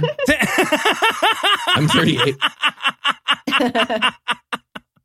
All right. And then, okay, so we have the moment. We're back on the bus, because we listened to and watched the bus for a while. And this is where they hatched the plan of trying to hook Dad up with the abstinence teacher at their church, right? The youth group lady. Right. She's like, it was right in front of my eyes the whole time. The perfect woman. And she says, Ariel. And we, the audience, are like, fucking who? Yes. And she goes, the youth group lady teacher. And we're like, who? It's like from 3 scenes ago that was telling us not to fuck the terrifying voice. Oh, terrifying voice. Oh, yeah, Ariel. The slut who had sex and then messed up her body. The broken woman. Yeah. God hates her. Ariel. God hates her. Cursed her. Yeah. You know her from she has the big scarlet letter that you. Yeah. So the letter U for uterus is gone because that's how abortions work. Yeah. And then we have this great moment, and I love this moment so goddamn much. Sherry goes to Jean, the flute player next door, and she says, I'm trying to hook my dad up with a woman. And Jean is like, oh, really? I don't know if. And she's like, Ariel from your church? What's her number? And she goes, oh, Ariel. Obviously, you were talking about Ariel would be who you would be, talking about, of course. It was so sad. Yeah. So sad. That was super mean. And she's like, yeah, so, I would have set you up too, Jean, but you're old. Can you cook for their date? She does. She asks him. She fucking does. And then leave, maybe? I don't know. Remember earlier where you stayed after you made food? That was kind of a faux pas on your part. You could just make it and leave. So now they're getting ready for the surprise date between Dad and Ariel. And there's another moment where Jean is, like a 3-year-old betting you that you can't tickle them. She's like, oh, I sure hope you don't surprise set me up with a fella someday. Oh, God. So sad. She's so horny. Yeah, and it gets even sadder when she's just like, I don't even think I need a man. And Sherry is like, well, doesn't the Bible say that you're incomplete without one and should spend your time cooking and cleaning for one? She's like, oh, well, you're right. That is what it says in this book that I just read Genesis page 1, but yeah. It'll be years before I get to Timothy at this rate. Yeah, you're right. And then she's in the background in this shot, so it's even sadder because she's kind of out of focus. And it's just yeah, well, I guess if Jesus wants that for me, then it'll happen. And then it cuts away. A lot of sadness cuts in this movie. Yeah. Well, okay, so the saddest cut for me is actually right here. So this is Ariel shows up, and they have this awkward moment where Sherry's trying to close the door behind Ariel, but Ariel is standing between her and the door, and they spend a second figuring out how the logistics of that are going to work. Ariel almost gets seriously injured by the door while they're trying to shuffle. No, you go to your left. What? No, just in the door. What are you doing? They have to have done doors before, right? Maybe yesterday. Well, I mean, maybe that was a part of what they had to learn to, be in the movie. They right. Walking, yeah, exactly. Walking and oh yeah. Well, no. Now that you mentioned it, this is not the first time they've had trouble with the whole door concept. Yeah. No. No, this was tough. They learned open doorway earlier, but now there was this swinging thing right in the middle of it. right, with a big handle on it. All right, so then this is genuinely fucking funny. This is the moment where the actors can't decide whose house they're supposed to be in right now. Half the actors think it's supposed to be Jean's house, and half the actors think it's supposed to be Sherry's house, and they're all referring to it differently. Right? Like they're going like, sorry, Dad, we'll have to leave the dishes for tomorrow. And he's like, it's not my house, so it doesn't matter. Why would I give a fuck? But no, I would never wash a dish. Can you imagine? I have a penis. I wouldn't. What? But they introduce him to Ariel. They're like, here's my not having sex tutor from church, Dad. You could not have sex with her. Like, I'm not having sex with her right now, but okay. And we know that Dad's pretty impressed with this Ariel lady because now suddenly he wants to say a prayer before they eat. Right. And his prayer is great. It's like, dear God, great job on Earth. I mean, everything. Great. Nailed it. Amen. If I started to say something about how you killed my wife, that feels weird. You are mysterious. I will give you that. You are mysterious. Your ways. You are a scamp. Are so. Killed my wife. That was good. This movie is like subtly endorsing flirty fishing to like increase numbers of a church. It's so weird. And then, by the way, if you thought two of them could hurt themselves trying to close the door, imagine what happens when four of them all try to sit down in chairs at once. They do so badly, and they don't cut it. They could just cut the scene, but we get to watch like 15 seconds of them being like, four of us, four chairs. Who does division?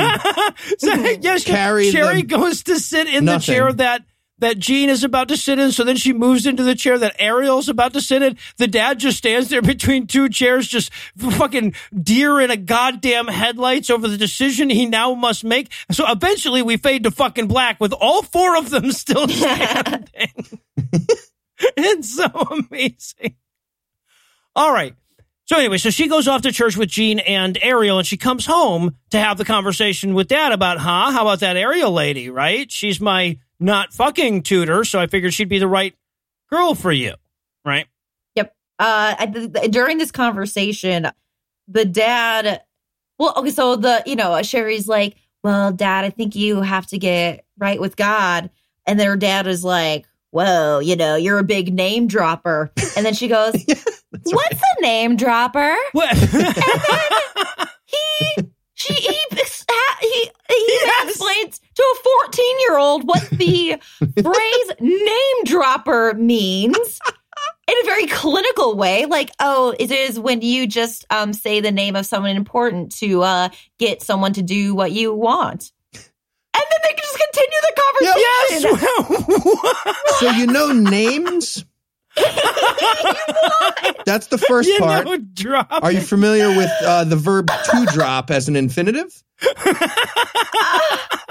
I just did Chip not know what that meant? And he was riding with someone and someone and Chip's we're going to need to explain this concept. I know what it means, but the 14-year-old girl probably doesn't. So why don't you write in what it means? We both write it at the same time.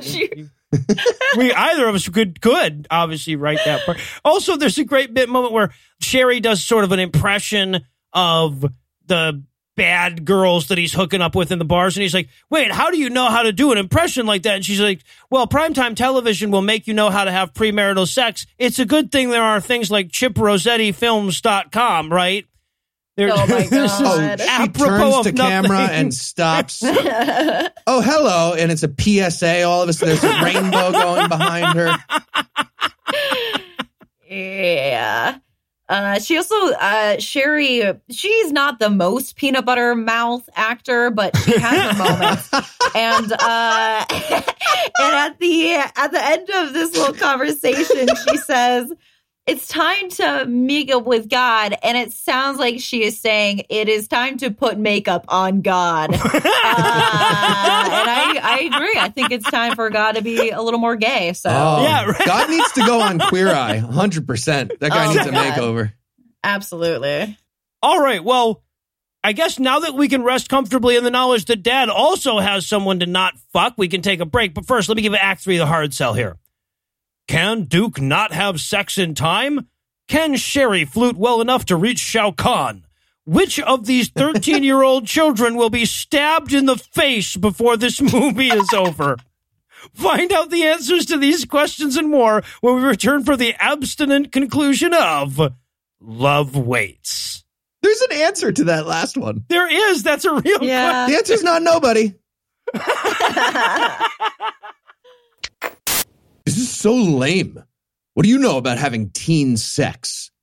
Well, let me share with you a very personal story. I was a teen girl once. Were you? For the purposes of this skit, Heath, yes, I'm doing my lady voice. Okay. Anyway, when I was a teen girl, I was pressured into sex one time, and even though we had only had sex the once, I got pregnant and syphilis twice. What? And I didn't want to get an abortion, but I lived in California at the time, so I had to. That's the law there. But just when the doctor thought he was done aborting my baby, it reached out and grabbed him by the cheeks. Aw. And snapped his fucking neck like they do in the movies. I didn't think that was real, but it was. He died. Anyway, that baby went on to terrorize the Planned Parenthood for days, and eventually I escaped by using my own blood to lubricate an air duct. The NSA burned that abortion clinic to the ground, but when they combed through the ruins, they didn't find any sign of my aborted fetus. They only found a hastily burrowed hole right where it was last seen. Okay. And that fetus's name? Joseph Stalin. What? Which is why you shouldn't have sex. This is literally not the worst argument in this movie. Nope. One of the better ones. And we're back for still more of this shit. And we're going to rejoin the action with Sherry in the bathroom at school getting bullied for not writing any penises yet. It's been a whole fucking 2 acts so far. So Judy re-enters the movie saying, I'm going to beat your ass for not having had sex yet. What? This is one of those atheist sex-positive school gangs that they have Right. in the mean streets of South Dakota. But luckily, Becky was taking a shit just then, right? So Becky storms out of the bathroom stall to give Judy some shit. Now, we should mention, I don't want to body shame Becky, but it would be remiss not to point out that Becky is 5 times the size of Judy, right? Easily. She's thick. Like the two of them facing off. It is not easy to be sympathetic to the much larger girl talking about kicking Judy's ass. Right. But that's what happened. So the friend, is her name Becky? Yeah. So Becky, the one thing that she says that I quoted was, if I have to pray for Judy to be a Christian, then I'd rather be a heathen.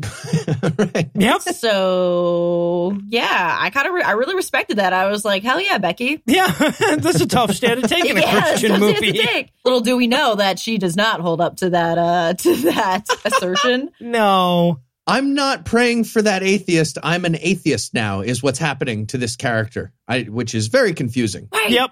Yeah, just oof. Prayer-based atheism is rare. Yeah, actually. So, but Sherry's like, well, I'm super Christian ever since kind of like late Act 1. So I have to forgive my enemy. So I forgive Judy. I feel like this whole conversation was just because Chip Rossetti, read Sid Field's book and was like, we need to have a conversation into a mirror because that's deep when you talk into a mirror. That's a cool movie thing.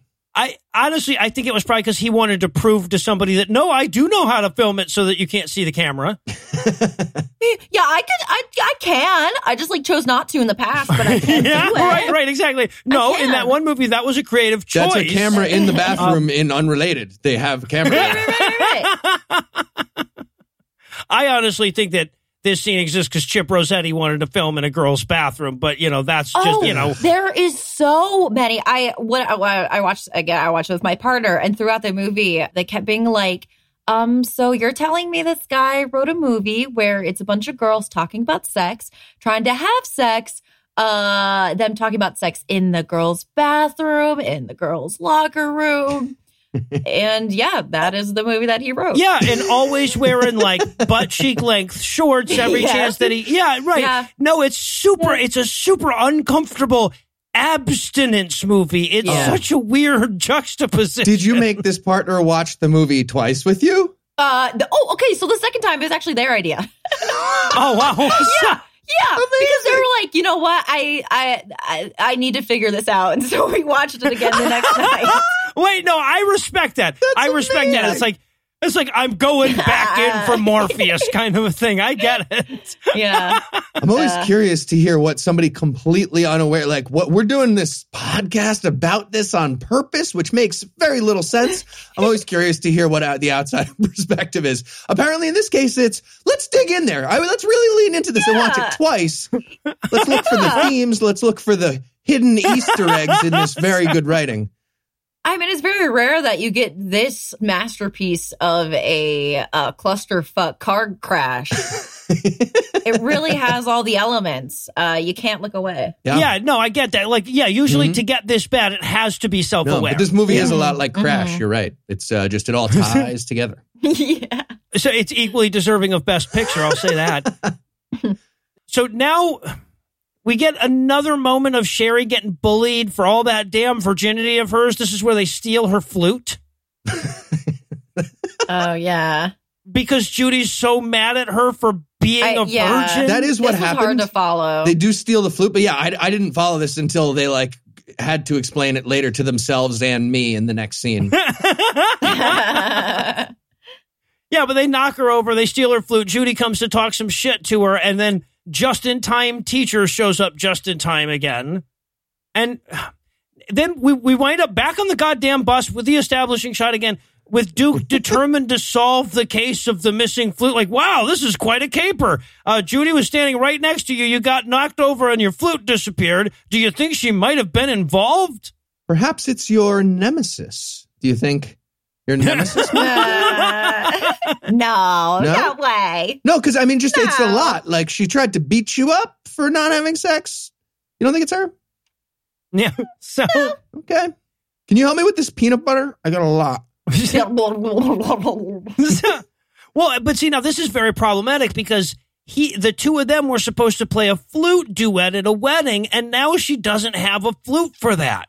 Well, how? So, however, will we get another flute? Also, do you think maybe they were trying to just avoid filming that at all costs? So they were like, let's have someone steal the flute because she can't play the flute. And also, we don't even have a venue for this fake wedding. So let's just never... The church got stolen too. This is everything keeps getting taken. Man, those damn atheists. Made a fucking skate park out of it. But it's leading somewhere so much more fucking bizarre. Right? So she goes, she shows up at Jean, the neighbor's house, and she goes, what's wrong? And Sherry goes, well, my fucking flute was stolen, and it looks like that's going to have to do all the work to propel Act 3 forward, and it really seems like it should be more emotionally impactful. So then the old lady goes, oh, you want emotionally impactful? Let me take you on a ride to my dead daughter room. Ooh. Did you say you have a dead daughter room? Is that what you call it? She goes, this was my daughter's room. She goes, the daughter in Seattle? She goes, no, the daughter in heaven. Oh, it's so sad. Yeah. For a moment, I was like, oh, is this going to be another abortion story where this is the room for the baby I didn't have? Yeah. I was like, they could have, because this is about abstinence, so it has to be about sex, surely. Little did I know that Chip actually doesn't really care what his movies are about, quote unquote. And it's kind of just a free-for-all. So no, it's not about an abortion. Yeah. Oh, I remember when this seemed like it was out of left field. Like, knowing now what happens later in the movie, it doesn't anymore feel out of left. But Jesus, at the moment, it really felt like this was coming out of nowhere. Yeah, and the way Jean presents it was crazy too. She's like, "Here's the death room. Check it out." And then she says, "I want to tell you something. I told you a little bit of a fib earlier, Sherry." And I was like, please tell me she killed her daughter. She murdered her daughter. This is going to be so fucking interesting. For being flat, you know. No. For missing a note. No, we learned that the daughter committed suicide. Jean's daughter killed herself. And then her husband got drunk. And that night, the night of the suicide, went out and died in a car accident. Right. And so her lie was she told Sherry that they both died in the car accident, but really she's covering up the shame of her daughter having taken her own life because that means that she might be in hell. Ooh. Right? Was that the undertone? That is the rule. Again, that is the spackle that was holding the other bad ideas together. Yes. Yeah. Yes. And also because Chip Rossetti just felt like he needed emotion here. So he's like, and then my husband died, and then, well, my dad was going to save my husband, but he was eaten by a bear. You didn't let me finish. By a tree. You didn't let me finish. I feel like the bear thing didn't impact you very much either. Hold on. I also had a raspberry seed in my. That's a small thing. Wow, more stuff. Wait. Also, my husband. My husband had an abortion, and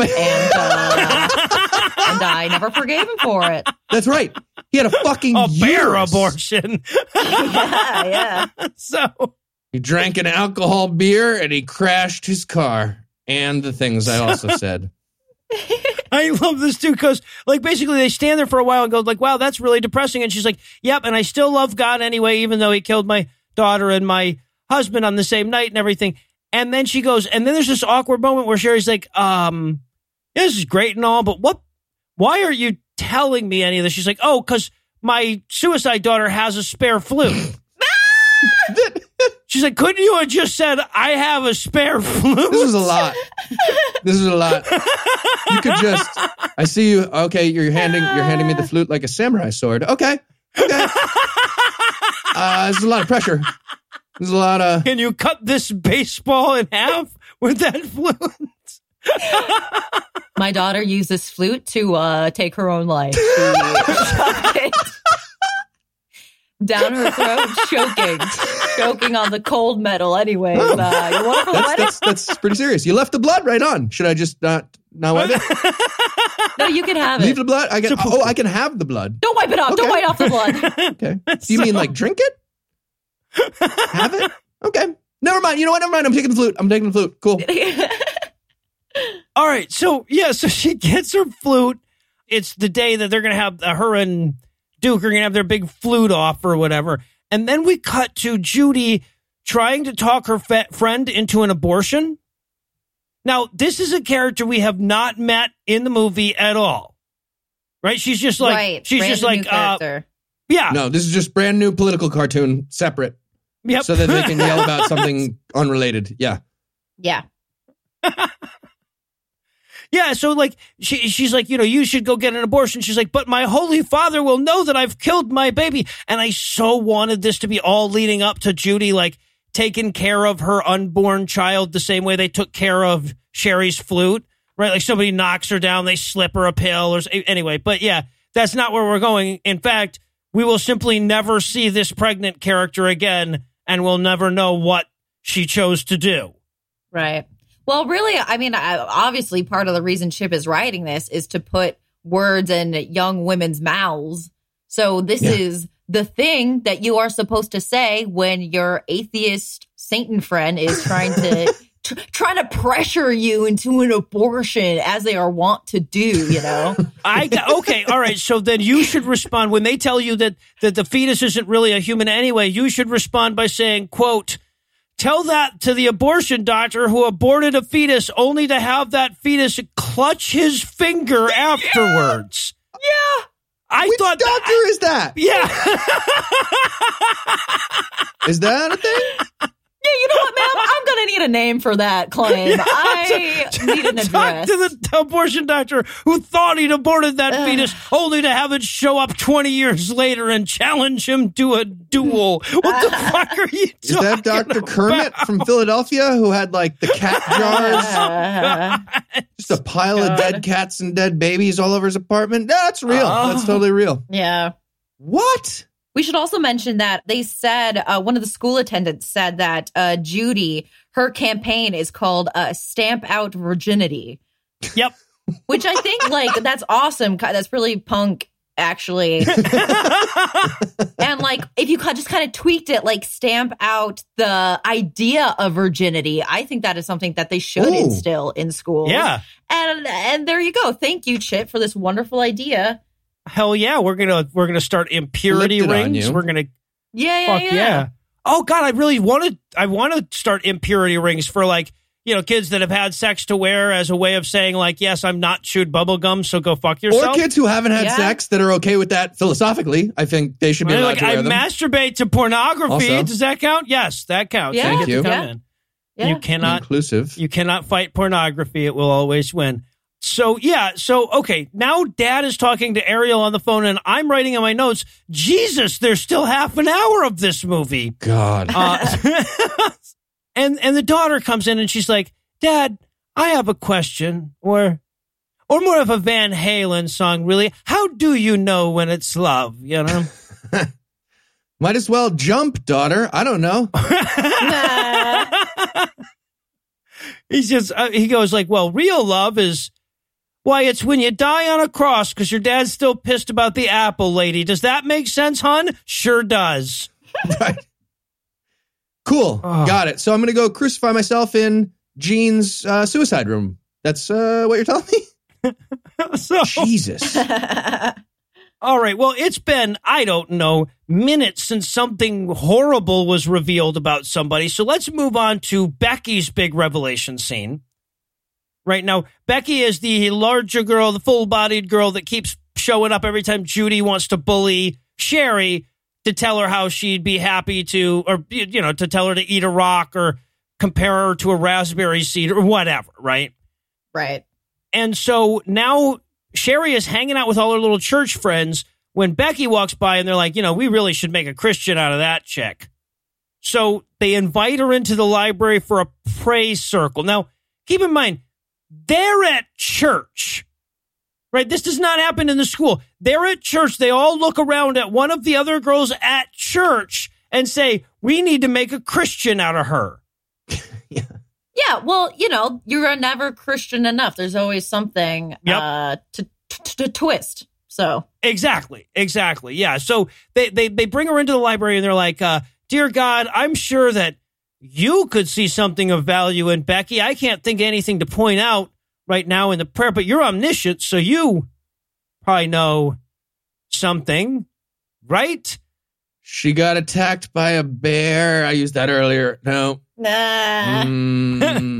Oh, God. Yeah. So then she's like, you know what? You guys have correctly diagnosed my psychological trauma because of your Christianity.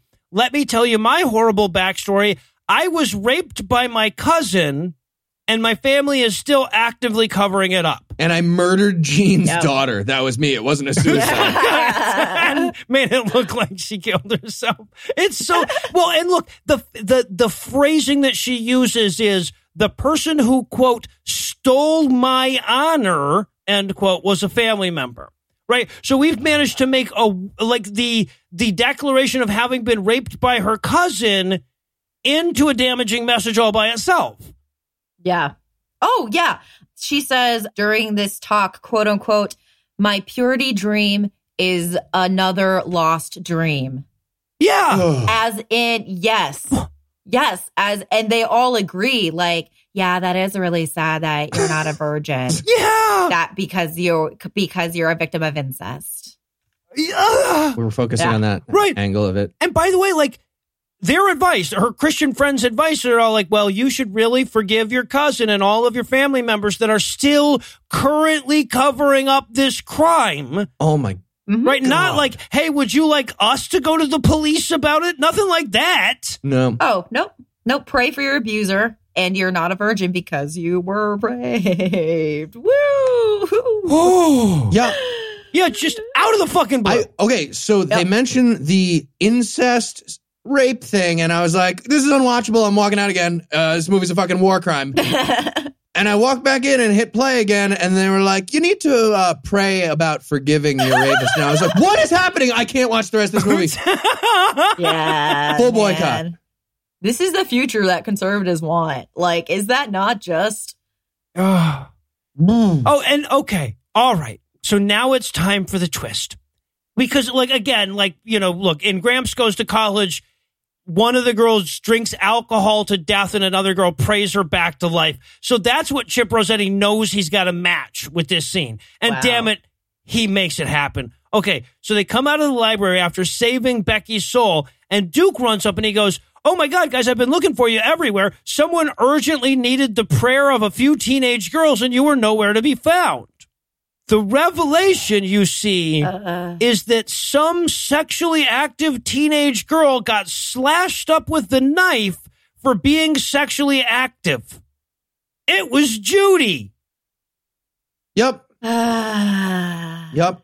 So the next terrible message that we're going to send is that, remember how sexually active Judy is? That's why she got raped. Or like why somebody attempted to rape her and then cut her with a knife, right? Because she was sexually active. Not because that guy is bad, right? But because Judy was a sinner. Right. And really, what we should all be focusing on, everybody, I know I told you a lot just now, she's less beautiful because of the cutting. That is our focus right now. Right. Her beautiful face is slashed, much like the Joker himself. This is the Joker's origin story. This would have been a better Joker movie. All right. Yeah, no, okay. Crash was definitely more qualified for Best Picture than that one. If at the end of this movie we just panned out and we were in Arkham Asylum, this would make so much sense. God. It really does, doesn't it? You know? Yeah, but no, that is the immediate place that all these characters go. They're like, Judy was cut up. I bet she kills herself because she'll be ugly now. What? Yes, they say. And she's probably thinking about suicide out of nowhere. Jesus. And it's almost side dialogue. They're leaving the frame and then someone drops that bomb. Yes. Yeah, Becky comes in. I bet she'll kill. You guys want to have a pool over? You don't want to have a pool. Okay, never mind. I thought we would just bet. I feel like I saw a couple of you start raising your hands.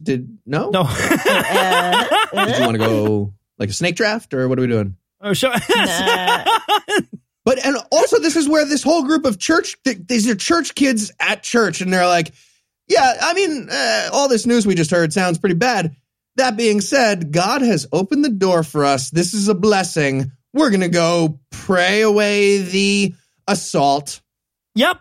Yeah, no, literally, that's Madison says, yeah, but God has really opened a door for us by getting Judy almost raped and then permanently disfigured. What luck? Yeah. Well, also, I think this really illustrates the predatory nature of people who do this type of thing. They wait until there is something terrible, when someone is at their lowest, to try to recruit or, try to do this. Oh. And it's kind of like a giveaway that Chip doesn't realize that he wrote into his movie over and over again. Right, exactly. That's the thing, is that generally their filmmakers have the sense not to have two characters go, hooray, rock bottom. Yeah. Right? So they go to see Judy at the hospital. Now, the cuts on Judy's face are amazing. It's the silliest. This attacker was like, oh, you don't want to have sex? That's cool. Scrape, scrape, scrape. I'm done. I'm done. It looks like a 4-year-old got into the box of Band-Aids or something. Oh, you're putting away your knife? What do you got, an emery board there? You're going to scrape? Okay. So there's this. Okay, so now this is supposed to be the emotional climax of the fucking movie. Becky sits down next to Judy, and the two of them have been at each other's throats, but Becky has just been saved by the love of Jesus in the church just now. So she's going to forgive this girl that she's been enemies with since she was just a little kid. But they've mic'd it in such a way that you cannot hear a goddamn thing that Becky has said during the emotional climax of the movie. She goes, sorry, what? And then Judy goes, I don't want to be loved by Jesus, though. And you're like, what the fuck are you responding to? I wrote down, because I from the get-go, I was like, I love Judy. Judy's my favorite character. I hope that, I feel like at the end, they're all going to be friends. And I wrote down, I got what I wanted, but this is not how I wanted it. They're all friends. This was the worst way for this to happen. Were you holding a monkey's paw when you wished that? I realize this is elaborate, that I feel like I did a lot. There's a camera there, and there, and there. That's just so dumb. All right, but Judy and Becky make up, and then it's Sherry's turn to face Judy's harangue. So she just like leans on her bed and starts crying. And then fucking Judy's character goes, "What are you doing? I feel the power of Jesus moving into my body now. Oh my God, I'm a Christian." Right? Is that not what happens in the fucking movie? She literally, she's like, "What's that feeling?" And they're like, "That's the touch of Christ." And she's like, "Oh, yeah, how tangible." Yeah, I wrote down, this is a domino conversion fantasy where it's just like, yes. You convert someone and then they convert someone else and then they'll convert someone else. And then pretty soon, no one will be having sex and it's my dream come true. Yes. This is an multi-level MLM. marketing. Yes. No, you'll have as many as 4 Christians working right beneath you. And then they... This is also hilarious because of like, if you've ever been part of like a church that does this type of thing, you know that this is never how it goes. Someone just yells at you and then you leave. And it's that over. So this is really just Chip like rewriting what he wishes it looked like. Exactly. That's the fantasy. That's why they have to make these movies. Because after all of this shit, we get the absolute Christian movie money shot where Judy says to all of them, "Tell me about Jesus." Lord. This is a bingo square too, where people are like, "Jesus Christ, the like Roman Empire, they're involved." Like, I feel like, is he killed by the Jews? That guy? What? I thought it was Trist. I thought it was pronounced this whole time. I thought it was it Trist. not Trist? No. Okay. So, also, what the fuck was this? The fucking nurse comes in and she's like, "It's time for your medicine." And Judy starts going, "I don't want more medicine. I want more Jesus." Yeah. This is illegal. Yeah. This is an illegal message. I'm quite certain. Yeah. Again, as if this movie didn't have enough terrible goddamn messages in it. Then she comes in and she's like, "No, I don't need secular medicine to make me well. I need Jesus of Nazareth." I'm not going to get measles, mumps, and rubella. Plus, that causes autism. I just need some Jesus. Oh, man. Just piss me off with one more thing. Yes. Oh, my God. All right. We're almost done, guys. We're almost done. So now we're hanging out You're at just church. saying that for us. Yeah, you guys listening. Yeah, it is almost done. But thank you, Noah. Don't worry, guys. Don't worry. Yeah, they can see the runtime, can't they? Okay. So yeah, Judy and her dad are now going to come to church with them, right? Because Judy became Christian in that last scene.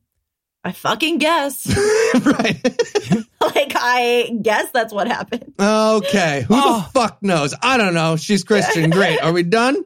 Yeah. Not yet. Yeah. So the dad's like, "Thanks for christening my daughter. I would have thought we'd have put her in a longer skirt for this scene, but no, we didn't." Okay. Chip said no, she would still dress like that. But anyway, and then they have this like Judy wants like they come to Ariel, the youth group leader, and she's like, "Hey, Judy wants to be in our purity pledge class now, but she was a bit of a before, so."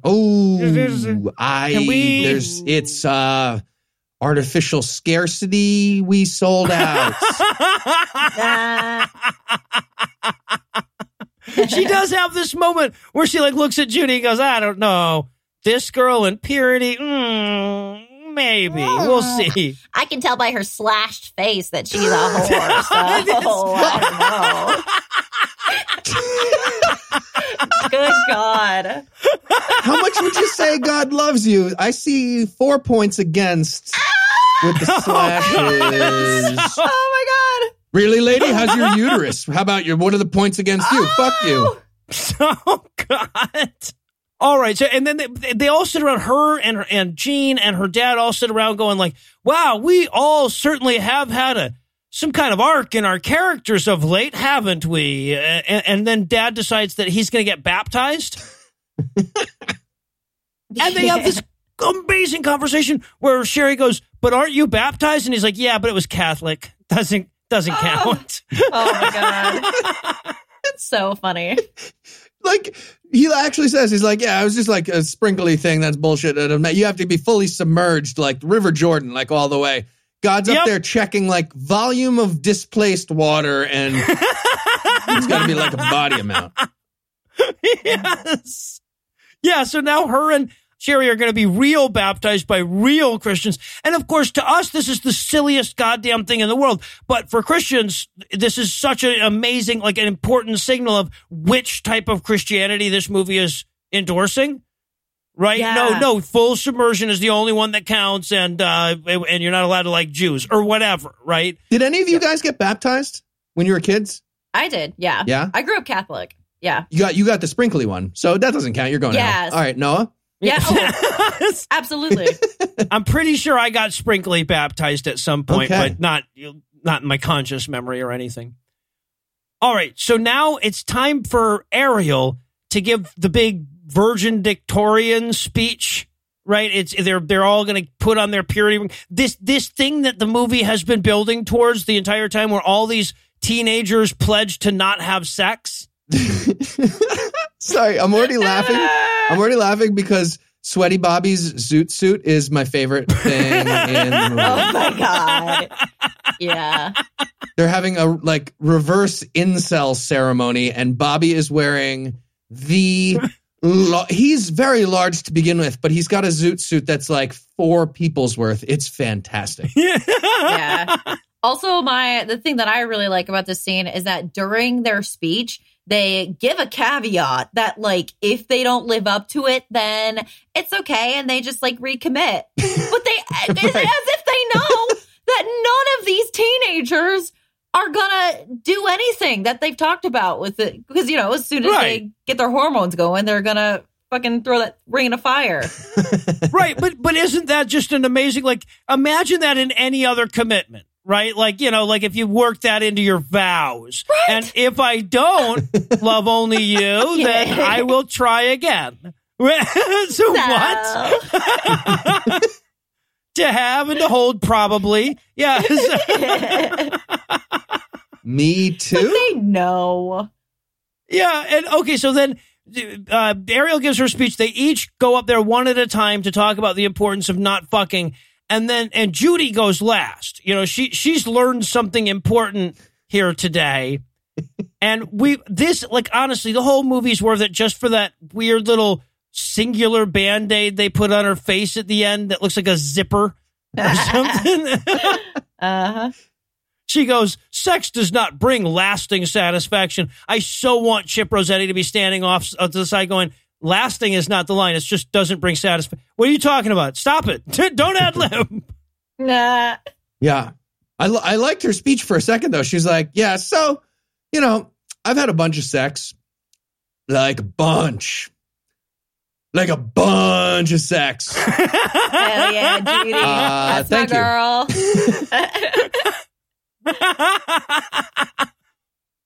Yeah, if this movie had just ended about 2 minutes earlier, it would have been great. Yeah. All right. So now they've all had their big I won't fuck speeches. Ariel explains how the purity ring works. Apparently you put it on your engagement finger until you get engaged, and then you put it on your marriage finger until you get married, and then you can finally fuck, I guess.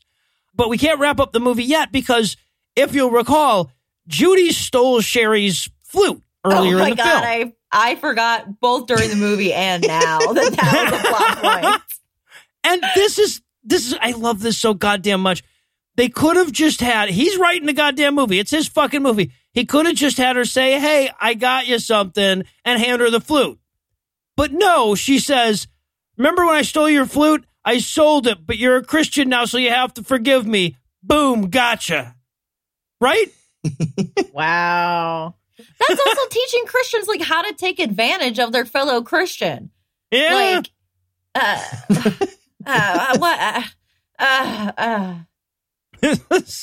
Get all the stuff in and then just do one of these ceremonies. You can do a bunch of shenanigans, a bunch of wacky pranks, bunch of great fucking when you're apparently 13. Also, is that... I mean, I'm sure people are having sex at 13. I was a giant nerd, not even close, but like this whole school is just fucking left and right at 13.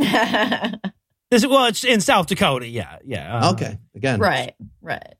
So, of course, like the fat lady singing of the opera, the old woman wanting to fuck Donald James Parker hasn't quite shown up yet in this film.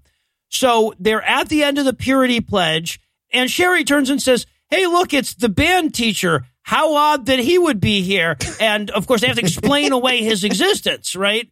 So Duke's like, yes, I invited him for reasons that are meaningful to me, and that's all that matters, I guess. 4:59 and over 5. Nothing. He's here also. So they put their purity rings on, and then Sherry's dad and the not fucking tutor, they show up because they want purity rings too, so they can dedicate their re-virginity to one another. Right? Which is weird because, okay, so there was a moment that I needed to watch a couple times because I didn't really believe she said it. But Sherry, when she is talking with her dad on the bed, they're having that talk, she said that the sex teacher said that after a certain age, you can have sex. And I watched it twice because I was like, wait, is she saying that, like, adults in the church can have sex? Yeah. And unless that's a moment of peanut butter mouth, she does say that. But then at the end, these like 2 50-year-olds decide to also use the purity ring. And I was like, wait, but she's the one who said that the adults could have sex. I don't know. So I just needed to point that out that they technically, by their own laws, don't have to not fuck, but they are choosing to not fuck, which is just, a great way to run away from being gay for both of these characters. Right. If this just ended, again, the pan out to it's Arkham Asylum, and like Donald James Parker is in it, and Chip Rosetti's in it, and like these two are just fucking and getting into peanut butter, and there's no rules broken. Amazing ending. Yeah, but speaking of Donald James Parker, we have to end with, he walks up and he's like, hey, great job on, committing to not having sex. That's important. And just then, Jean, the old neighbor lady, comes up and she says, you're the guy that I've been obsessed with ever since high school and in love with. My husband is dead. And he goes, my wife is dead. We could not fuck too. So they go off to not fuck. Mm-hmm. And now that all of the named characters are paired up, I guess. I'm sorry. I love this moment. This is so good. Because this is what Chip Rossetti thinks is the resolution the teenage girl wants. Right? The dad comes up and he says, all right, well, I've just talked to your boyfriend, and it's okay for the two of you to go on a date as long as me and Ariel, your youth group teacher, also go on the same date with you. Oh, and the teenage girl goes, hooray! Yeah, and it's a happy ending. Yeah, it's happy. It's the last note I wrote down was vile family dynamic. That's just how I feel about the whole. Every family was vile in some sort of way. I believe you've set up a sequel with a title. There it is. I would watch 2 hours of vile family dynamic of them just on these some dates together. Oh my awkwardly God. clicking Please, forks and knives. Yeah. So butt stuff does count. It turns out I looked it up. It does. Yeah. So, and then of course the movie, and this is my last note, the movie ends on a big romantic fist bump between Sherry and because they have the rings on. It's ring bump. Yeah. Ring bump. Yeah. We'll never touch. I don't know if that's even allowed. I feel like God was like, gray area. Well, no. So the rings touch, but their fingers don't. So it's okay. Interesting. All right. Well, that's the end of the movie. Okay. This is my big question to close it off. Of all the various terrible messages in this movie, which is the most damaging? That's such a hard question. D, all of the above. Yeah. Good answer. They're all so bad, but I think something that he added that he did not need, there was no reason to add it except that he really believes this, is that if you are a victim of rape, it is your fault. And incest. Incest and rape are your fault, and it does damage your sexual purity, and it's your, And which is your value as a human. And you will need a magical ceremony to deal with that. Yeah. Right. He went out of his way to include those two caveats. It was just like, wow, man. Yeah, no, you know what? I'm 100% with you. And I just want to reiterate, this is a movie that includes for no reason whatsoever the message that you don't need that medicine from that hospital if you have enough Jesus. And that wasn't the most damaging message in the film. Yeah, man. Oh. Wow, guys. Oh, Chip Rossetti. My God, dude. Like in this entire industry, there's no one as bad as you. like that, like honestly, that you should be proud of that. I agree. I think this is probably the most transparent film that I've ever seen. Yeah. Yeah. No, again, like I don't agree with that only because I've seen other Chip Rossetti movies. But I'm excited to go through his catalog. Excited might not be the right word. I am red flag. Look into my eyes. Yeah. Do you see me? Megan, I do not do that. All right. Well, Meg, I can't thank you enough for hanging out with us today. If our listeners want to hear more from you, where should they go? Yeah, so I am on Twitter. You can come say hi at Maggie Mae Fish. It's just my name. Mae spelled M-A-E, not the month way. Oh, like Fannie Mae, the government loan. Yes. That a hell of a company. Yeah, absolutely. And yeah, you can see all my film analysis videos on my YouTube channel, which is also my name, Maggie Mae Fish.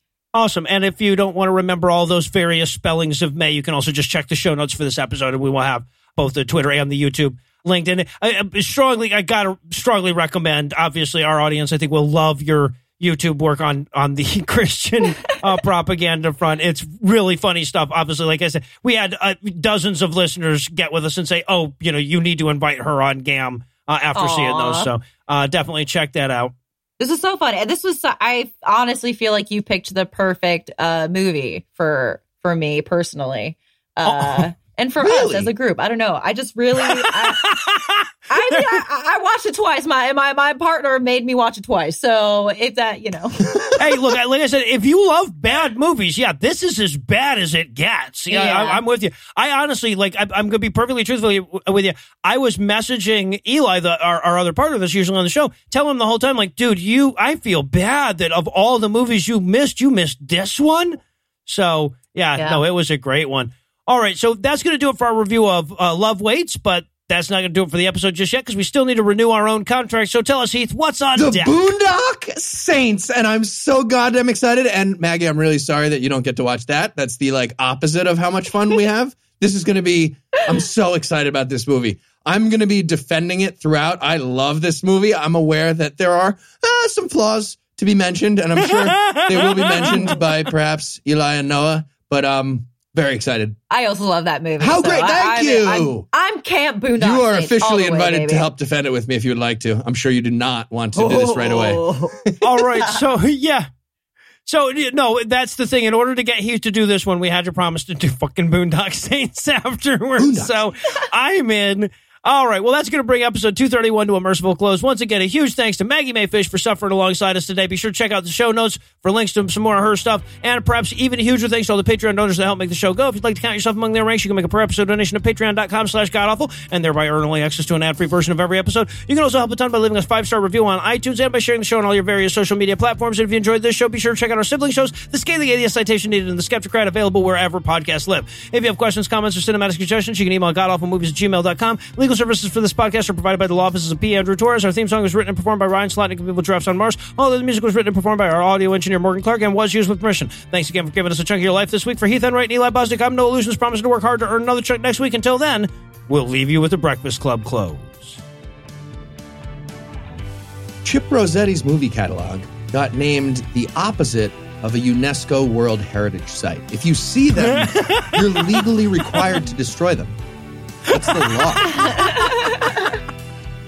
75 people emailed us to point out that it was Augustine, not Aquinas, that Heath was there. Oh, St. Augustine said... yeah, it was Augustine. Grant me.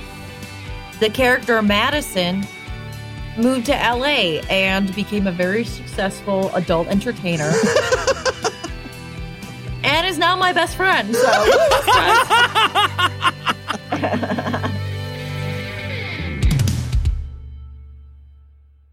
oops. Sorry, I forgot to say 4. Yeah, no worries. One more time. Eli does that all the fucking time, and we've done it like 300 times with him. Yeah. Oh, thank God. He's said line sometimes. Yikes. Yep. The line is 4-5, Eli. 4-5. All right, here we go. The preceding podcast was a production of Puzzle and a Thunderstorm, LLC, copyright 2020, all rights reserved.